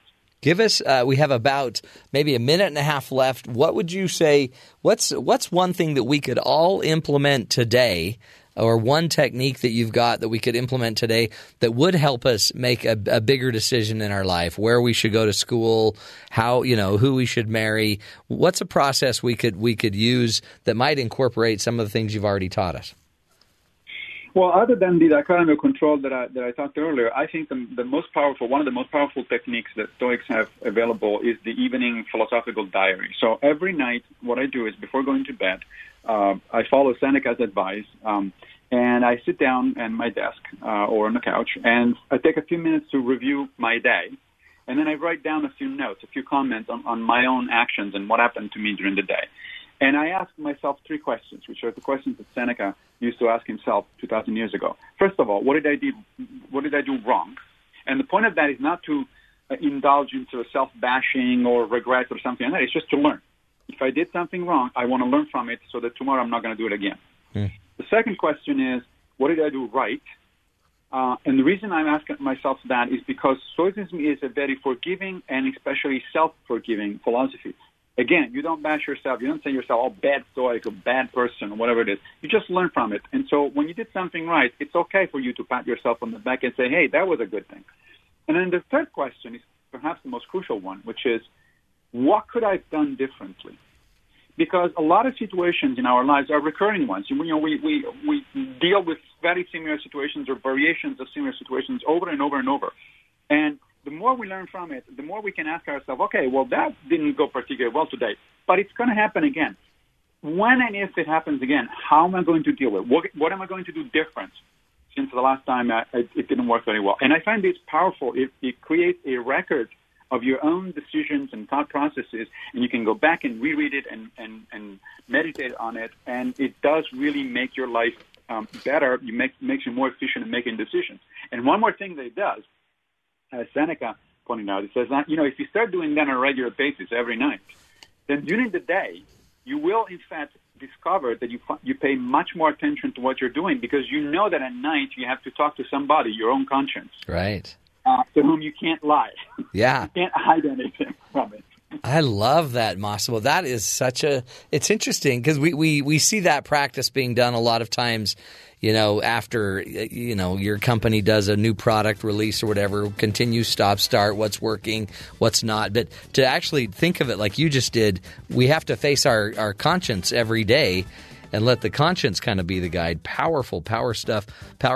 Massimo Pigliucci is his name.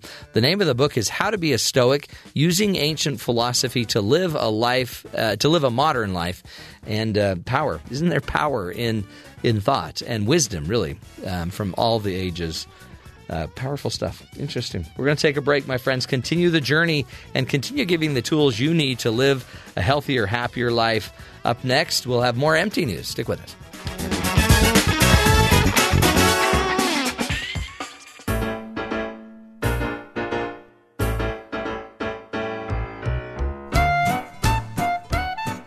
As if it wasn't difficult enough in Florida with Hurricane Irma passing through and, leaving a major wake of disaster.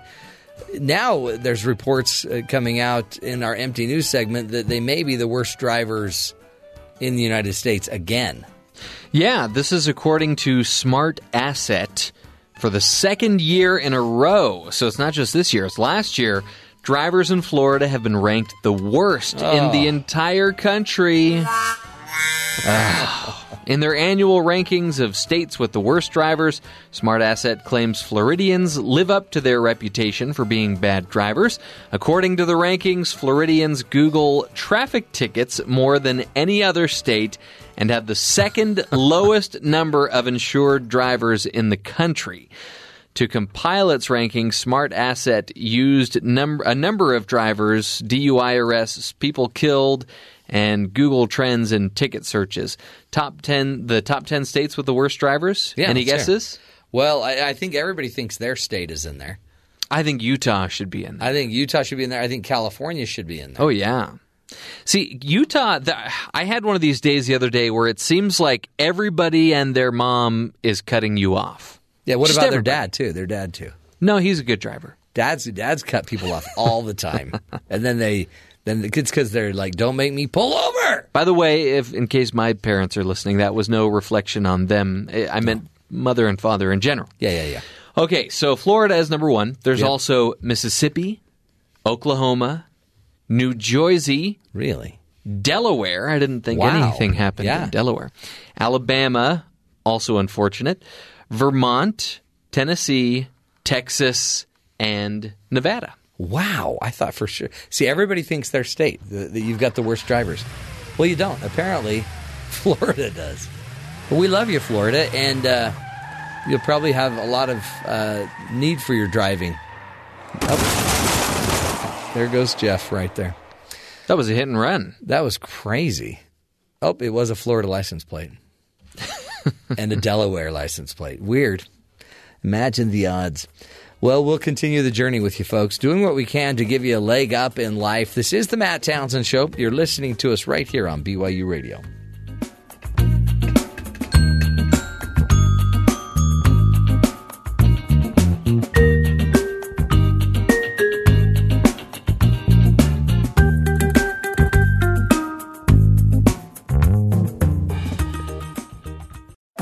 This is the Matt Townsend Show. Your guide on the side. Follow Dr. Matt on Twitter At Dr. Matt Show. Call the show at 1-855-CHAT-BYU. This is the Matt Townsend Show. Dr. Matt Townsend Now, on BYU Radio. BYU Radio. Happy Patriot Day, folks. The day we observe the National Day of Service and Remembrance for those that were killed on September 11th. And again, it just goes back to those harrowing days. Those were some pretty intense days 16 years ago. Also, by the way, more stress continues from Hurricane Irma as it makes its way up today through into Georgia and Alabama now. Are also going to be feeling the impact and the effects of that storm. Again, not necessarily the category 5 or 4 or 3, really down to about 65 mile an hour winds in those storms are expected today through 2 p.m., which 65 mile an hour winds, pretty big deal. But definitely down from the 160 mile an hour winds of the Hurricane 5 as it was flying over the Caribbean. And that was just close to the eye. Yeah. There were gusts, but 65 mile an hour, just stick your head out of your window. yeah, I had someone tell me that over the weekend. I went, driving no, your car. I'm not going to do that. That's insane. I'm driving. See how that works for you. And it's still fun to watch the weather people do everything they can to stand up in these storms. It was great. One guy's like, you know those pressure washers you use to clean off your deck or clean off your driveway? It's like having one of those shot in your face. You just stand Ouch. there. And they're like, go inside? Yeah, you don't have to do it from, right in the storm. Yeah, you can make it. You can do like a parking garage. Yeah, go and to a patio where you can still see it, but you're not.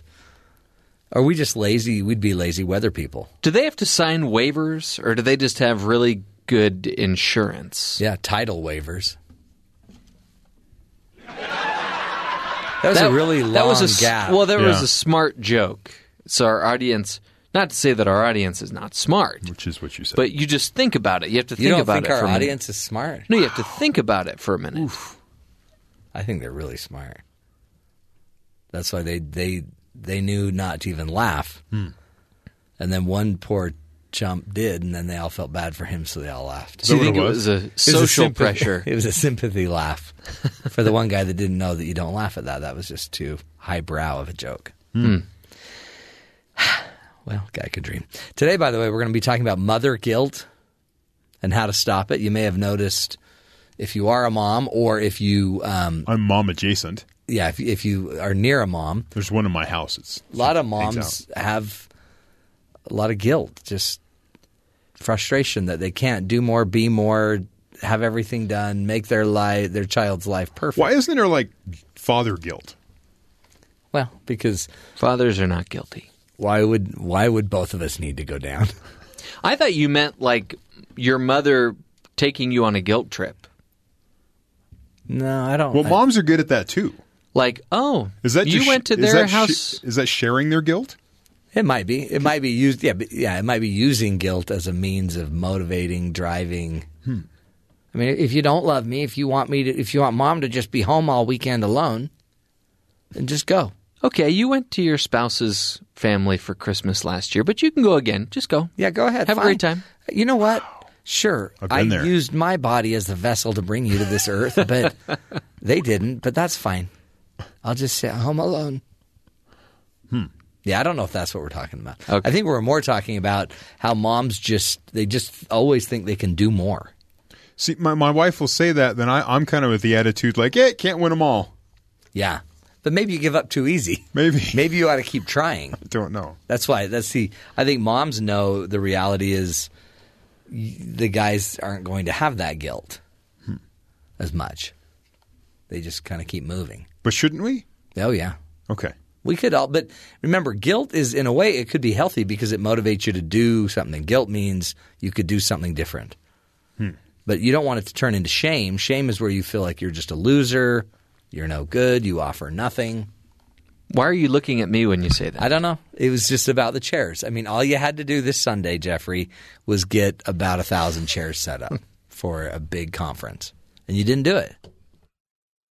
You didn't even do it. I didn't know I was supposed to do it. No. Nobody told me. But, you know. But I still felt guilt. That's it. You felt extreme guilt. And you probably shouldn't have felt the guilt. I could not look anybody in the eye as they were setting up the chairs. See? Or the eyes. Yeah. You should have let it go. It wasn't, you didn't know. It wasn't your fault. But you still, felt bad. You still to this day, Monday, feel bad, even though the chairs have been set up. They've watched the great conference and the chairs have been taken down.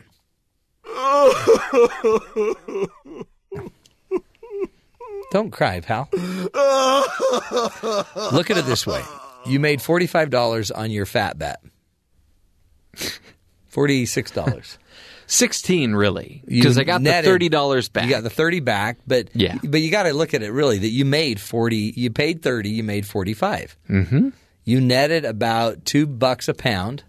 That's 2 buckets of popcorn. Yeah, at the movie theater. And what you ought to do, honestly, you could go eat some more popcorn, go gain back those 8, then go make another 15 by losing them again. Right? This could never stop. There we go. And you're already in your second set of 8 pounds you got to lose. This one's going to be more difficult. Yeah. The sequel is always tougher to pull off. This is where you may break even on your fat reduction. No, there's no breaking even. You either win the bet or you don't. So I stand to lose another $30. Wow. Yeah. Okay. And I've got about 3 weeks. 3 weeks to get back on track. Yeah. By the way, because I have been eating a lot of popcorn, actually. I talked to a friend who's really big into jazzercise. So you could get back into jazzercise. I mean, I know you used to do it back in high school with the leg warmers and the, spandex. Mm-hmm. Good times. Yeah. Good times. Had by all. So, boy, we've got a lot to cover. And let's do this. Let's get to the headlines with Terry first. And then, I'm sure we're going to also visit our good brethren at BYU Sports Nation. Of course, we'll also do a hero story. But a lot to get done in just so short a time. Terry, what's going on around the country we should be paying attention to? Earlier this morning, President Trump and First Lady Melania Trump observed a moment of silence at the White House, marking the moment when the first plane hit the North Tower of the World Trade Center in New York on September 11th, 2001. The Vice President Mike Pence observed the anniversary separately in Shanksville, Pennsylvania, where the United Airlines Flight 93 crashed. In his remarks, Trump also recalled the horror and anguish of that dark day and paid homage to the victims of the attack. We mourn them, we honor them, and we pledge never, ever to forget them, he said, adding that when America is united, no force can break us apart. Yeah. That's cool. Other observances is the Pentagon throughout the day as we remember this day. Hurricane Irma, now a tropical storm. Irma has crossed into Georgia. Millions in Florida and Georgia without power as they deal with the effects of the storm system. One story from over the weekend that caught my eye. A Miami woman was forced to deliver her own baby because paramedics could not reach her due to the hurricane. Yeah. According to the fire department official Eloy Garcia, a 911 dispatcher talked the woman through the delivery. We weren't able to respond, so she delivered the placenta. Also, dispatch told her how to tie it off. She is stable at home, is the statement from the 911 dispatcher. Yeah, always tie that off. That's a big deal. Can you imagine going through that? I mean, Jeff, you just went through it in the lobby of the hospital, so, you know, it's fresh for you. But there were, like, medical personnel there, too. Yeah. Well, and janitors and support staff. And, sure. Yeah. This woman was in a car by herself in a hurricane. Yeah. And Woman of the Year. Oh, totally, right there. That makes it easy. Woman of the Year right there. Other news, the United States has softened language in its draft for new sanctions on North Korea ahead of a UN Security Council vote today that risks a veto by Russia or China. The proposal for new sanctions follows Pyongyang's nuclear test on September 3rd. They dropped their hydrogen bomb, or blew it up. It was probably underground. American diplomats' initial draft sought an oil embargo, a halt on North Korea's textile exports, a financial and travel ban on leader Kim Jong-un directly. He can't leave the country. Really? He's not allowed to go anywhere else? Other countries won't allow him into their country. I guess he could leave the country, fly for a few hours. Right. That was their original proposal. That's probably where China and Russia will be like, meh. Probably not. It's a little too much. The latest draft, meant to earn the support of Russia and China, does away with the restrictions on Kim and eases terms of the oil and gas ban. North Korea warns that America would pay a due price for its push for new sanctions. A due price. A due price.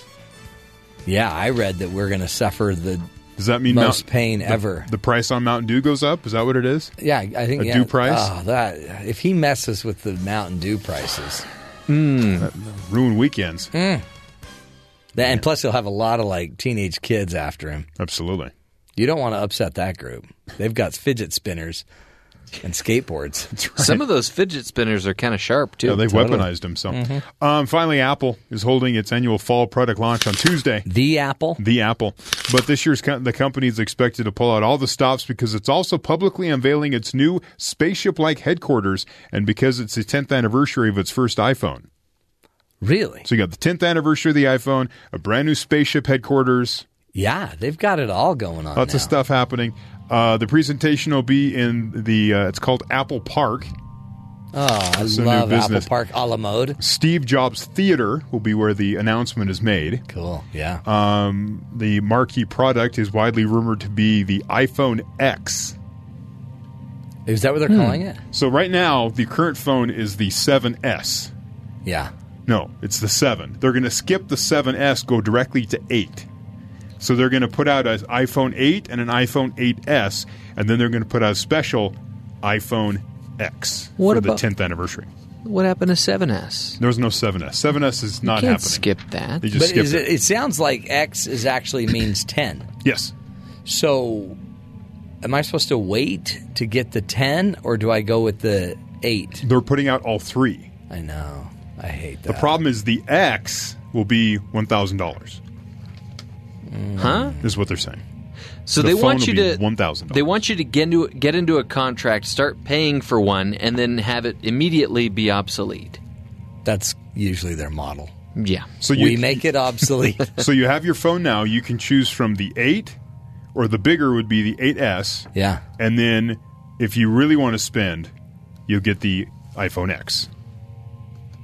What if you don't want to spend? You can just get an 8. Or you can go get a Samsung or something. But what if you suffer extreme fear of missing out? Well, then that's what they're causing, is that people are going to look at it like, but the other phone's going to have all the new... stay up with friends. So it says Apple will also apparently unveil a new iPhone 8, iPhone 8 Plus, Apple Watch with wireless capabilities. So they'll have a little bit of internet connectivity separate from your phone. So your watch that you're wearing right now, Matt, is tethered to your phone. Yes. They're going to make it so the watch doesn't need your phone to operate. That tether, is that what I tripped on earlier Yeah. this morning? Man. It always gets wrapped around your leg. I'm sorry. They're also an upgraded Apple TV and a new software for all the devices with customized emoji. I know you're looking forward to that. Also, facial recognition will be on some of the new phones. Do you know what they really need? They need a new battery? dongle. They need a new dongle port. They have a lot of dongles. They could have that one as the headphone jack. They could bring that back. What they need is because they haven't changed their dongle port forever for what, a year? Right. So if they could redo another kind of way to transfer everything to your phone and to charge it, they not only could make more money, but we would get the blessing of buying another $30, $40 $40 accessory that everyone has to have. So you know how we mentioned earlier how I basically earned 2 buckets of popcorn on this diet bet game? You've lost so much weight. Yeah. So if I forego buying the Apple X or the iPhone X, I could have 125 buckets of popcorn.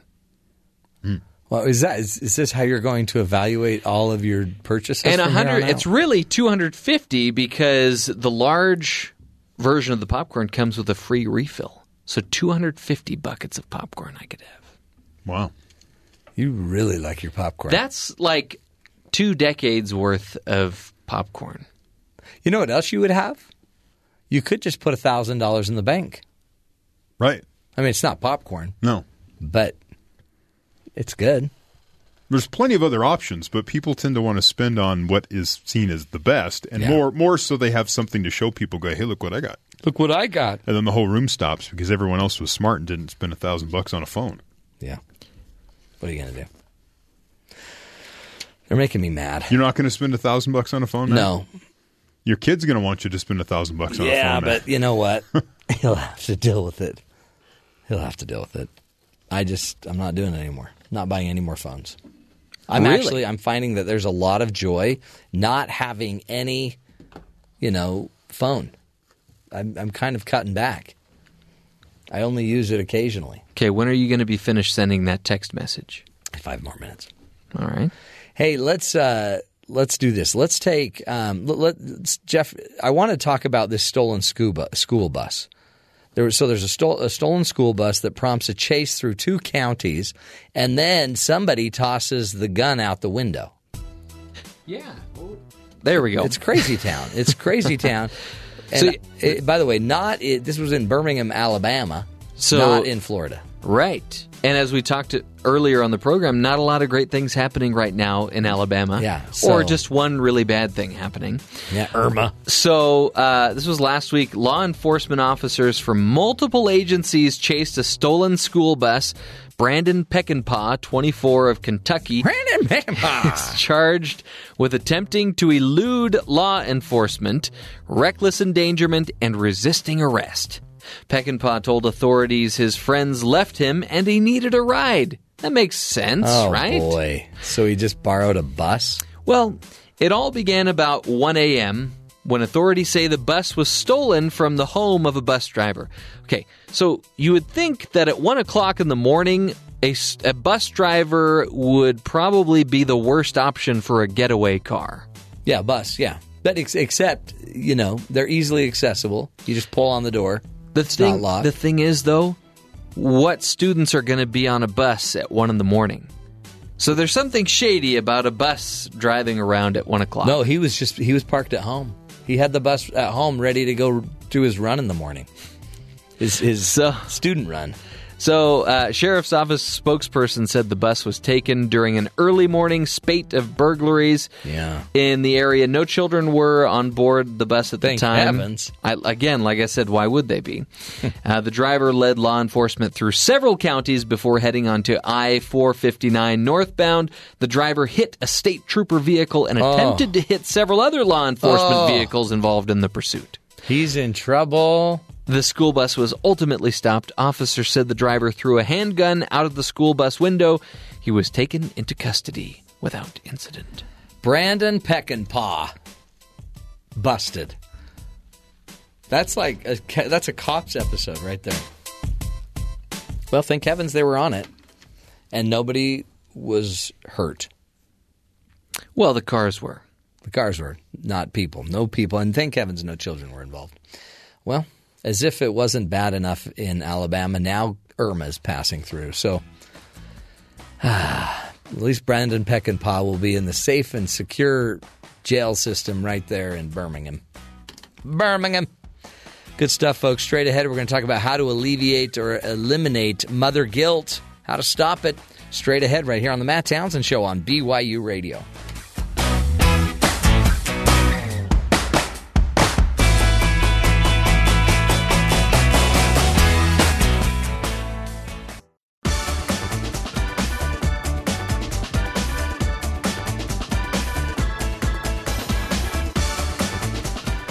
Welcome back, friends. Today we're talking with Nicole Cunningham, who is a master executive coach with 15 years of coaching and consulting experience. Nicole has dedicated her career to assisting companies and individuals and families in Australia, Malaysia, UK, Singapore, and now here in America. She is called the People Whisperer and has an incomparable understanding of all aspects of human nature. You can find out more about her practice and her organization, Clarity Point Coaching, if you just go to claritypointcoaching.com. Nicole, thanks for being with us. No worries at all. So talk to me about this article. Kim is on the show with us normally too, and you work with Kim. Kim Kim wrote an article on mother guilt. Yeah. And we were trying to understand, because the dads don't seem to experience this same kind of guilt as much of it as the moms do. Yeah, that's an interesting thing. Or maybe they do, but maybe we just look at it as something different. Yeah. Yeah. So I want to talk about what guilt is caused by, and then obviously we've got to talk about what kind of guilt there is. Right. So guilt can be an issue of comparison. It can be, well, what if I did this better? If I just stayed up later and did the dishes, or if I did some more washing, or what if I forced her to do some more piano practice? She would have done it better in a recital, It's this completely insatiable, thing that need to compare, and this desire that, if I just do better, if I work harder, if I do more. So it's completely an insatiable thing. And I think that's where it becomes so damaging for women across the board, because women have a history of comparing themselves about their appearance and their performance way before they become mothers. And let's face it, the minute we become mothers, there's more things to fail at. Oh, exactly. And because there's always someone better, and so that's interesting. Maybe it's if we're always comparing, then we feel guilt. If we're never comparing, you don't maybe have as much adjusting. That's right. And so we call this fear of failure. It's like, if I don't do this and this and this, I'm not going to be enough. Right. And that core fear is actually what drives this whole guilt bandwagon, right? Is that if I'm not good enough at this, then I've failed. Yeah. Right? And so there's so many ways that women feel like they're failing every single day, whether it has to do with housework or income or, looking like the Joneses, and having 4 children perfectly ready for school on time. There's just so much. So much stress. Right? It is. It's a lot of stress. But unfortunately, it's when that stress becomes an identity issue that we see we have a guilt crisis. Totally. Right? Because if women do have their children arrive late to school, well, you know what? They've failed. They've failed as a mother. What kind of mother does that? Yeah. Well, a real mother, actually. Every human being on earth.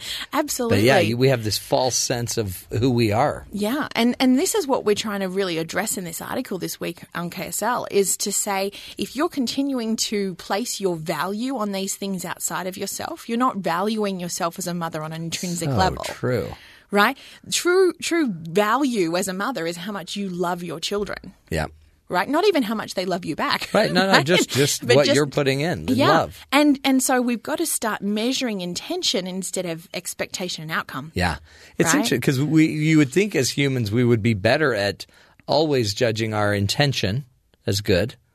But we tend to actually beat up our intention, obviously not good enough. Yeah. And I think this is because we live outside of ourselves, this external reality of comparison. And so I really think that's the biggest thing, is that we've got to make a decision to stop looking left and right and to stay in your own little 4 walls and say, I did my best today and my best is always good enough. Right. And you know what? That's a great piece of parenting advice as well. That's what we should be telling our kids, right? Yeah. Is that your best is always good enough. And so sometimes your best is, you know what? I'm not feeling well today. I'm going to hang out at home and, put on Netflix. And and we're going to get pizza for takeout. And that's me doing my best as a mother. It doesn't quantify me. Yeah.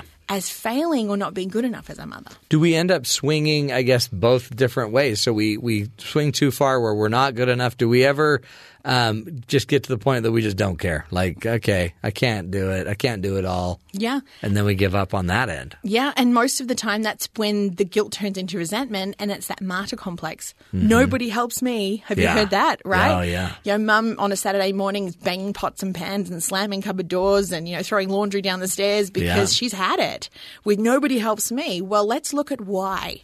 Right. Okay? Because and this is where I want to spend some time. How do we get to a point of guilt, right? Yeah. Guilt is because we don't have boundaries. Right? Because if we actually have boundaries, we say yes and no appropriately, we don't overgive, then we don't have to become that angry martyr. Yeah, we don't have to feel angry that no one else is serving us because we'd explain more what we need. We wouldn't do things we don't feel are important. Yeah. We would know what important is. Yeah, and what you've said is so accurate that that most women swing the poles. Yeah. From being the doormat, yes, I'll do it, yes, yes, yes, because they have no boundaries, to then completely flipping the lid on the other side, which is the martyr complex of, you know what, I'm not cooking dinner this week. You guys fend for yourselves. You know? Exactly. And both of them are coming from that same place of fear that I'm not good enough. No matter what I do, it's never good enough. How much of that have we heard, right? Yeah, from totally. mums and I hear it come out of my mouth sometimes, right? So we've got to look at this and say, well, to prevent that, what do we do? Right. And the first thing is we've actually got to implement some healthy boundaries. What am I actually okay with and not okay with? Yeah. Right? I'm not okay with my kids putting their socks next to the basket because it doesn't take any more effort to put it in the basket. Right, just put it in the basket. So I make a decision to either flip my lid and yell at them or do it for them, which is me riding both poles, or learning to ask lovingly, hey, girls, just a reminder, it goes in the basket, otherwise it doesn't go into the washing. Yeah. Right? And we set those boundaries for ourselves every single day. Right? And that's the prevention, I think. And I guess is that part of it is we almost think it's more efficient to just do it for them, put them in. I'm just going to put them in. Just going to put them in. But that very thought is debilitating you. It is. It's hurting you. Yeah, and it also creates this enabling for and then one day they're an entitled teen and we go, how did we get here? Yeah. Actually, we've been building that for all of this time, right? Because if I am the socks are about a boundary issue for me, not about the socks. Right. It's if you love me and respect me, you'll help me. Okay, that's actually the boundary that I'm setting for myself because I love myself just as much as I love you. Right. And I don't want to turn into that cranky martyr, right? No. You can't. I mean, because then all of a sudden you realize, look what's happening to me, which I think actually makes us more guilty. Absolutely. Because now I'm a mess. Yeah. So I'm sure there's women listening to this going, oh, that's me. That's totally my behavior. Yeah. And so we want to get this message across this week through this article and being on the show to say you can actually change this right now by making some healthy boundaries for yourself. How do you do that? How do you go about knowing what is the boundary and what doesn't need to be a boundary? So we either do things out of love motivation or fear motivation. And most of our fear motivation is people pleasing, which is that whole guilt cycle, which is I'm going to do it because, if I don't do it, I'm a bad mother. Right. Right? Or I've got to say yes to making cakes for the bake sale, even though it's the last thing I want to do and I don't have time this week. But that's what good mums do. Yeah. Right? That's an unhealthy boundary. So a loving boundary is a love-motivated decision to go, actually, you know what? I love myself enough to not put myself under that pressure this week. So I'm going to not do the bake sale. But next time it comes around, I will. Yeah, right. Right? So it's all about self-regulation. And this is ironic because this is what we're trying to teach our children. That's exactly right. And particularly as parents of young children with toddlers, it's all about self-regulation. A lot of the time we've actually got to model this in order for it to be effective. Do as we do instead of what it is that we say. And maybe it's our weakness. Maybe that's always been our weakness, which is why it's what makes us angry about how we see our kids turning out, is it's our weakness. Absolutely. No better way than to be triggered to see your behavior on the outside. Right? Totally. I often say my daughter is the spit out of my mouth and it's the most terrifying thing in the world. Isn't that right? amazing? Yeah. Because it literally is. I'm looking in the face of all of the stuff that I still have to do. So this is isn't about perfection, right? For all the mums listening going, gosh, I'm screwing it out. It's not at all. This is about loving yourself enough to say yes and to say no according to love motivation instead of fear motivation, which stops this people-pleasing martyr complex of mother guilt. That's powerful stuff. Let's take a break. We're speaking with Nicole Cunningham from claritypointcoaching.com. You're going to want to go check out their website. They have a ton of great tools, resources there as well as some evaluations, some tests you can take that will help guide you down the road of fear and love as well. We will continue the journey, mother guilt, and how to stop it up next on The Matt Townsend Show.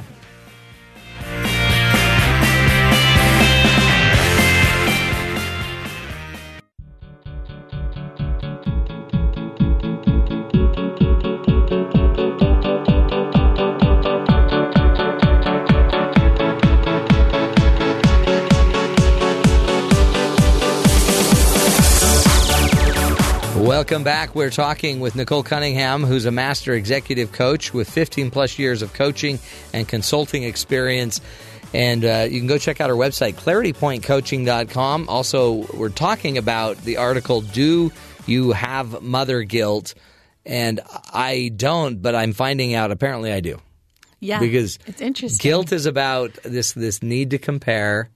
Yeah. And it's a lot of this is about, and the fear. And the fear, believe you're not enough. Yeah. And then it's always about people. So I guess when we get really afraid, we become pleasers. And then when we're pleasers, we don't have boundaries and we just end up doing everything but maybe what's important to us. Yeah. And core to us. Yeah. So let's talk about that whole balance between giving and receiving. Yeah. Right? Because let's face it, when we flip our lid as parents, whether it be in anger or whether it be in disconnection, because they're the two poles that we swing from. Right. We were just talking about that, right? That happens when our bucket's empty. Mm-hmm. So how guilty do women feel for going and having an exercise program or for going out and having a lunch with the girls or for taking themselves out to a movie? Yeah. Incredibly. You know, I'm sure that there'd be a fascinating statistic about all the women that deprive themselves of those everyday things. But if they actually just gave themselves permission through a boundary, which is, hey, done everything else for everyone else this week, I'm taking myself to a movie. Or I'm going to go and get a pedicure. Or, you know what, I'm sleeping in. If that bucket isn't full, we can't give to others. And I tell you, every mother knows that. Oh, yeah. But we don't live it real well. But everyone violates it, right? Because we have this inbuilt thing that we don't balance giving and receiving. Mm-hmm.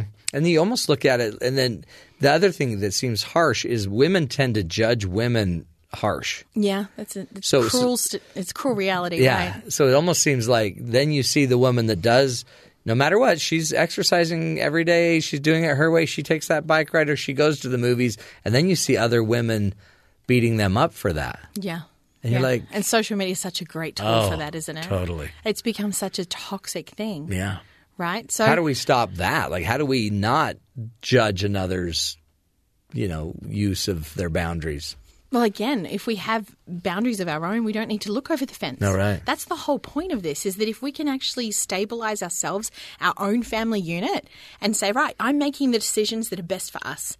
What goes on outside of this, really, I don't have control over it. It should be of little interest to me, because my job as the mother and that maternal leader in this home is to make sure everybody is balanced and fulfilled and happy and content and healthy, including me, by the way, right? Right. So this is where you don't place yourself necessarily as more important, but just as important.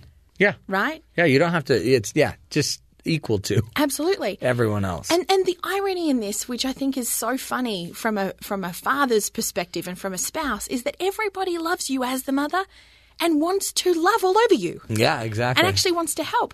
But the guilt complex about how I should be, right, and that perfectionism and that really unsatiable drive that is guilt stops us from saying, hey, love, right, could you just put the kids to bed tonight? I'm feeling a little off the, under the weather. Yeah. Right? Or to say to the teenage kids, I'd really love you to choose a meal this week that you're going to take complete ownership of, and whether it's pancakes or, cheese on toast, it doesn't matter.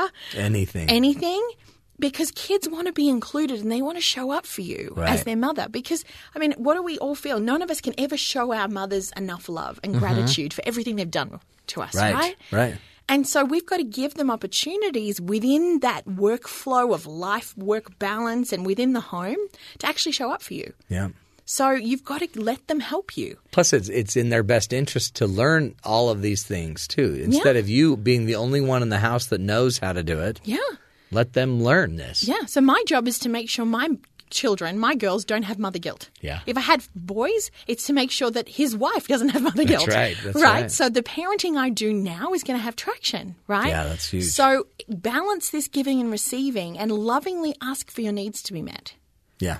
And that's it. Is you've got to ask, and lovingly is great. Sometimes we don't know how to do that either. But part of it is I almost worry more. Just ask. Just ask. Yeah. Like let the loving come whether it comes or not. Yeah. Right? But just at least ask. Yeah. And don't make us mind read. Don't make us try to figure it out. That's such a critical piece, right? Because women who are in guilt or who are then feel mistreated and are in that anger and resentment, they shut down. Right, exactly. So that's such a critical point, isn't it? Yeah. So we've got to keep that dialogue open, balance the giving and receiving, take stock on a Sunday night, right? This is the week ahead for all of the people in our family. Right? I always think of it that I'm kind of the big controller of the train station, right? Yeah. And I've got all these trains on their tracks so that I'm going to have go off this week. Right. But guess what? In order for me to maintain control of and be functional and loving in all these trains being on the tracks, I've actually got to make sure that I've got what I need. Yeah. So what is needed for me to keep all these things going this week? That visual helps me because I don't then forget myself. That's huge, isn't it? What's the one thing, anything else that would be like a kind of an immediate tool or paradigm we could have to help us manage the mom guilt? Make a decision that your best is always good enough and that your love is always enough so that you're not devaluing yourself through your performance, through your housework, or through anything else that you're trying to obtain your value because you are enough. You're enough. And enough is enough. Yeah. And breathe. Nicole Cunningham's her name. Go check out her website, claritypointcoaching.com, filled with wonderful resources, and you can get access to all of their articles. 400 articles, I know, on that site. Wonderful tool.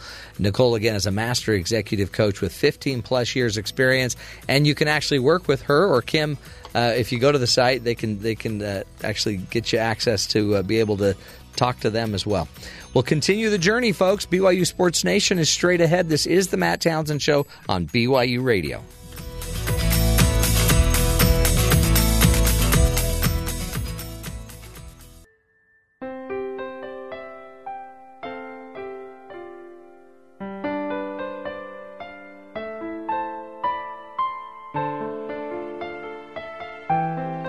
Yes, folks, it's time to now go to our healing team from BYU Sports Nation. Spencer and Jerem here to help us heal from the BYU-Utah game. Hello, gentlemen. I hate that we have to be introduced like that. I know. But it is what it is on Monday.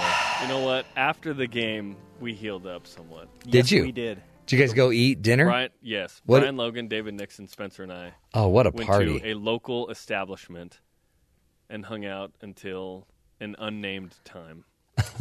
It's the latest I have hung out. It's in a long time. In a for very me. long time. Isn't it funny? It's Terry's in-laws didn't get home till like 4:30. Wow. After that game. And they too went to... We weren't that late. Yeah. See. We were late. Pretty close. Yeah. What is the deal, you guys? I mean, I don't know. They had a chance even at the end. It's pretty crazy that BYU had a chance in that game. The BYU defense played outstanding. Yeah, they did.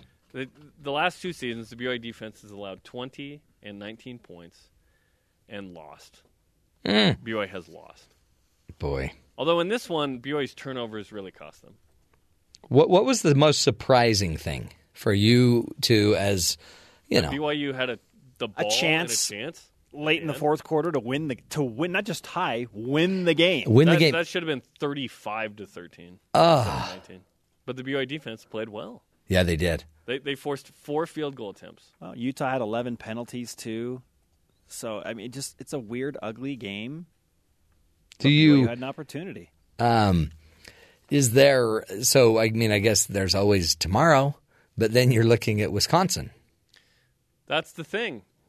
that's the thing about being an independent and having scheduling hubris. Yes. Which is, we'll play, Tom almost said we'll play anyone, anytime, anywhere.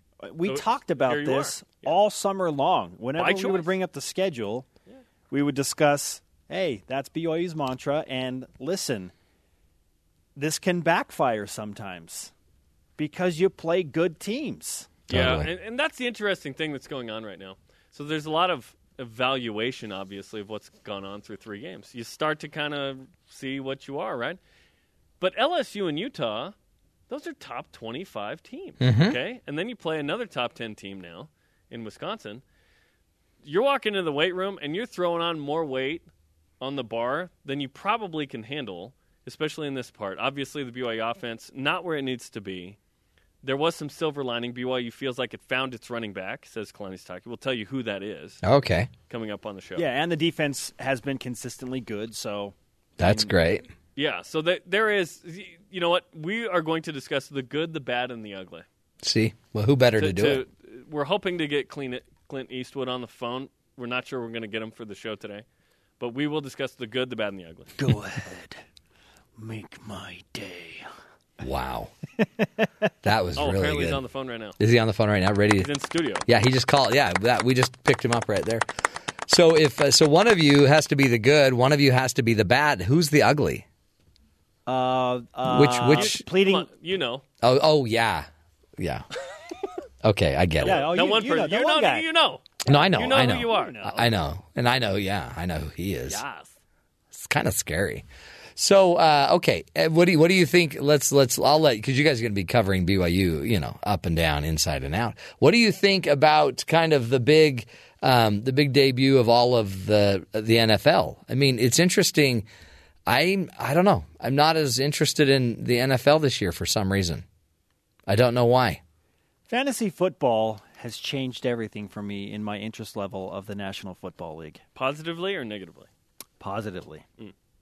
So it's just pretty much more about fantasy football than even the game itself. Well, seemingly meaningless games take on new context when you have, let's say, a running back playing for the Jacksonville Jaguars. I would never watch the Jacksonville Jaguars. But now that I drafted their number 1 running back, Leonard Fournette, you've got to, I care about what so that's he does. That's a smart move. And for some reason, we feel like, I'm super smart because I drafted him and nobody else did. And if we win our league, it's like this badge of honor. Yeah. So it's good. So it's good. So you have a renewed interest in the NFL to watch every game, even games you wouldn't normally watch. Yeah, and I like to win meals from my buddies. Like, so there must be wagering. What? Huh? Meals. Oh. See, here's the thing with Mormons and betting. If it's money, it's discouraged. Yeah. If it's anything else, it's fine. Go for it. Absolutely. Meals. That's right. Nothing wrong with that. The exchange of goods. When you guys went out to dinner after the Utah game, was that a payment of bet? Not a bet. Wager? But thanks to David Nixon for dinner / breakfast? ? Yeah, David's got the moo. Let David pay. David does have the moo. David is he's an NFL alumnus. Yeah. I bet you he makes more from his NFL pension than I make. Totally. I'm so happy to be here. I really am. Yeah, when we left, I want to make Saturday that clear. Night, Brian Logan, this is a direct quote. David better buy me dinner. He got that NFL money. Oh, did he say that? Brian Logan still trying to get a free meal. Free meal. Hey, anything else on the show? What else are you guys covering? ESPN's Trevor Mandich. Yeah. His assessment of cool. What's going on in Provo. Yeah, what's the impact of what happened to BYU on Saturday night? And what about Wisconsin? Also, the difference in the game that no one is discussing. We will, except for us, we will discuss. I can't believe that it hasn't been. I really can't believe that people are not talking more about this. I thought that most everything was equal except for this. Really? I'll tell you. Yeah. Oh, interesting. Does it involve Cougarettes? No. No. Okay, No. just There's checking. an advantage not for a BYU competition. there. That's good. Yeah, Just that's checking. not close. Okay, good. All right, guys. Well, that sounds like a great show. By the way, straight ahead, you've only got 5 minutes till you can just devour the great therapy that comes from Spencer Linton and Jerem Jordan. They'll take you, off of cloud 1 and move you to cloud 9. That's what they're good for. That's skipping 8 clouds. I know. It's a major cloud skippage. And if you've ever asked, hey, what are Spencer and Jerem good for? I've never heard that question, but if somebody asked that, this is what they're good for. They're cloud lifters. They take people to a higher cloud. Wow. What an endorsement. Seriously. And clouds are really close to heaven. I like what you did there. Yeah. I really like to look at it that way. Speaking of getting to heaven, this one lady, a suspected shoplifter, slips the handcuffs, takes a police vehicle on a wild 100-mile-an-hour ride. The whole thing caught, by the way, on, I guess, the video from the car. Sheesh. Yeah, not good. The shoplifter led police in Texas on a dangerous high speed. Authorities say Tasha Sponsler, 33, reached speeds of 100 miles an hour while attempting to flee the officers. She apparently had been detained for stealing stuff from the Ulta beauty store in Lufkin. It's pricey stuff. She then climbed through the 12-inch window partition into the driver's seat, sped off. Always shut that little window. Yeah. Shut the little window. Sounds like Sponsler needs a sponsor. Yeah. It's a very, very, very good point. And let's get to our hero story. Again, another story that comes from Hurricane Kindness. In a true show of the Florida Keys motto, one human family, Marathon resident Chris McCarthy left the keys to an Oldsmobile inside it Friday for anyone who might not have a way out of the island. Off the island. If anyone needs a vehicle to flee the Keys, there is a beat-up Oldsmobile on 72nd Street, one of the first houses on the left. Keys are in it. Take it and save yourself, he wrote on a Facebook page. I figured it was a no-brainer, McCarthy said, adding that within an hour, someone had taken him up on the offer. The car, a 1991 Cutlass Supreme Island Beater, they called it, belonging to his girlfriend, was left behind as he drove a new van belonging to a local cab company to safety in Georgia. But even if it were a Mercedes, McCarthy says he would have left it behind because it could help save someone's life. This storm is absolutely terrifying, he said. From near and far, Keys local members that live in the Keys have been turning into online groups for everything from updates, tips, and information to the whereabouts of each other. Strangers have bonded together, sharing photos of life. And honestly, folks, that's what it's all about, and that's why we do the show. This is the Matt Townsend Show. We'll be back again tomorrow. Until then, take care.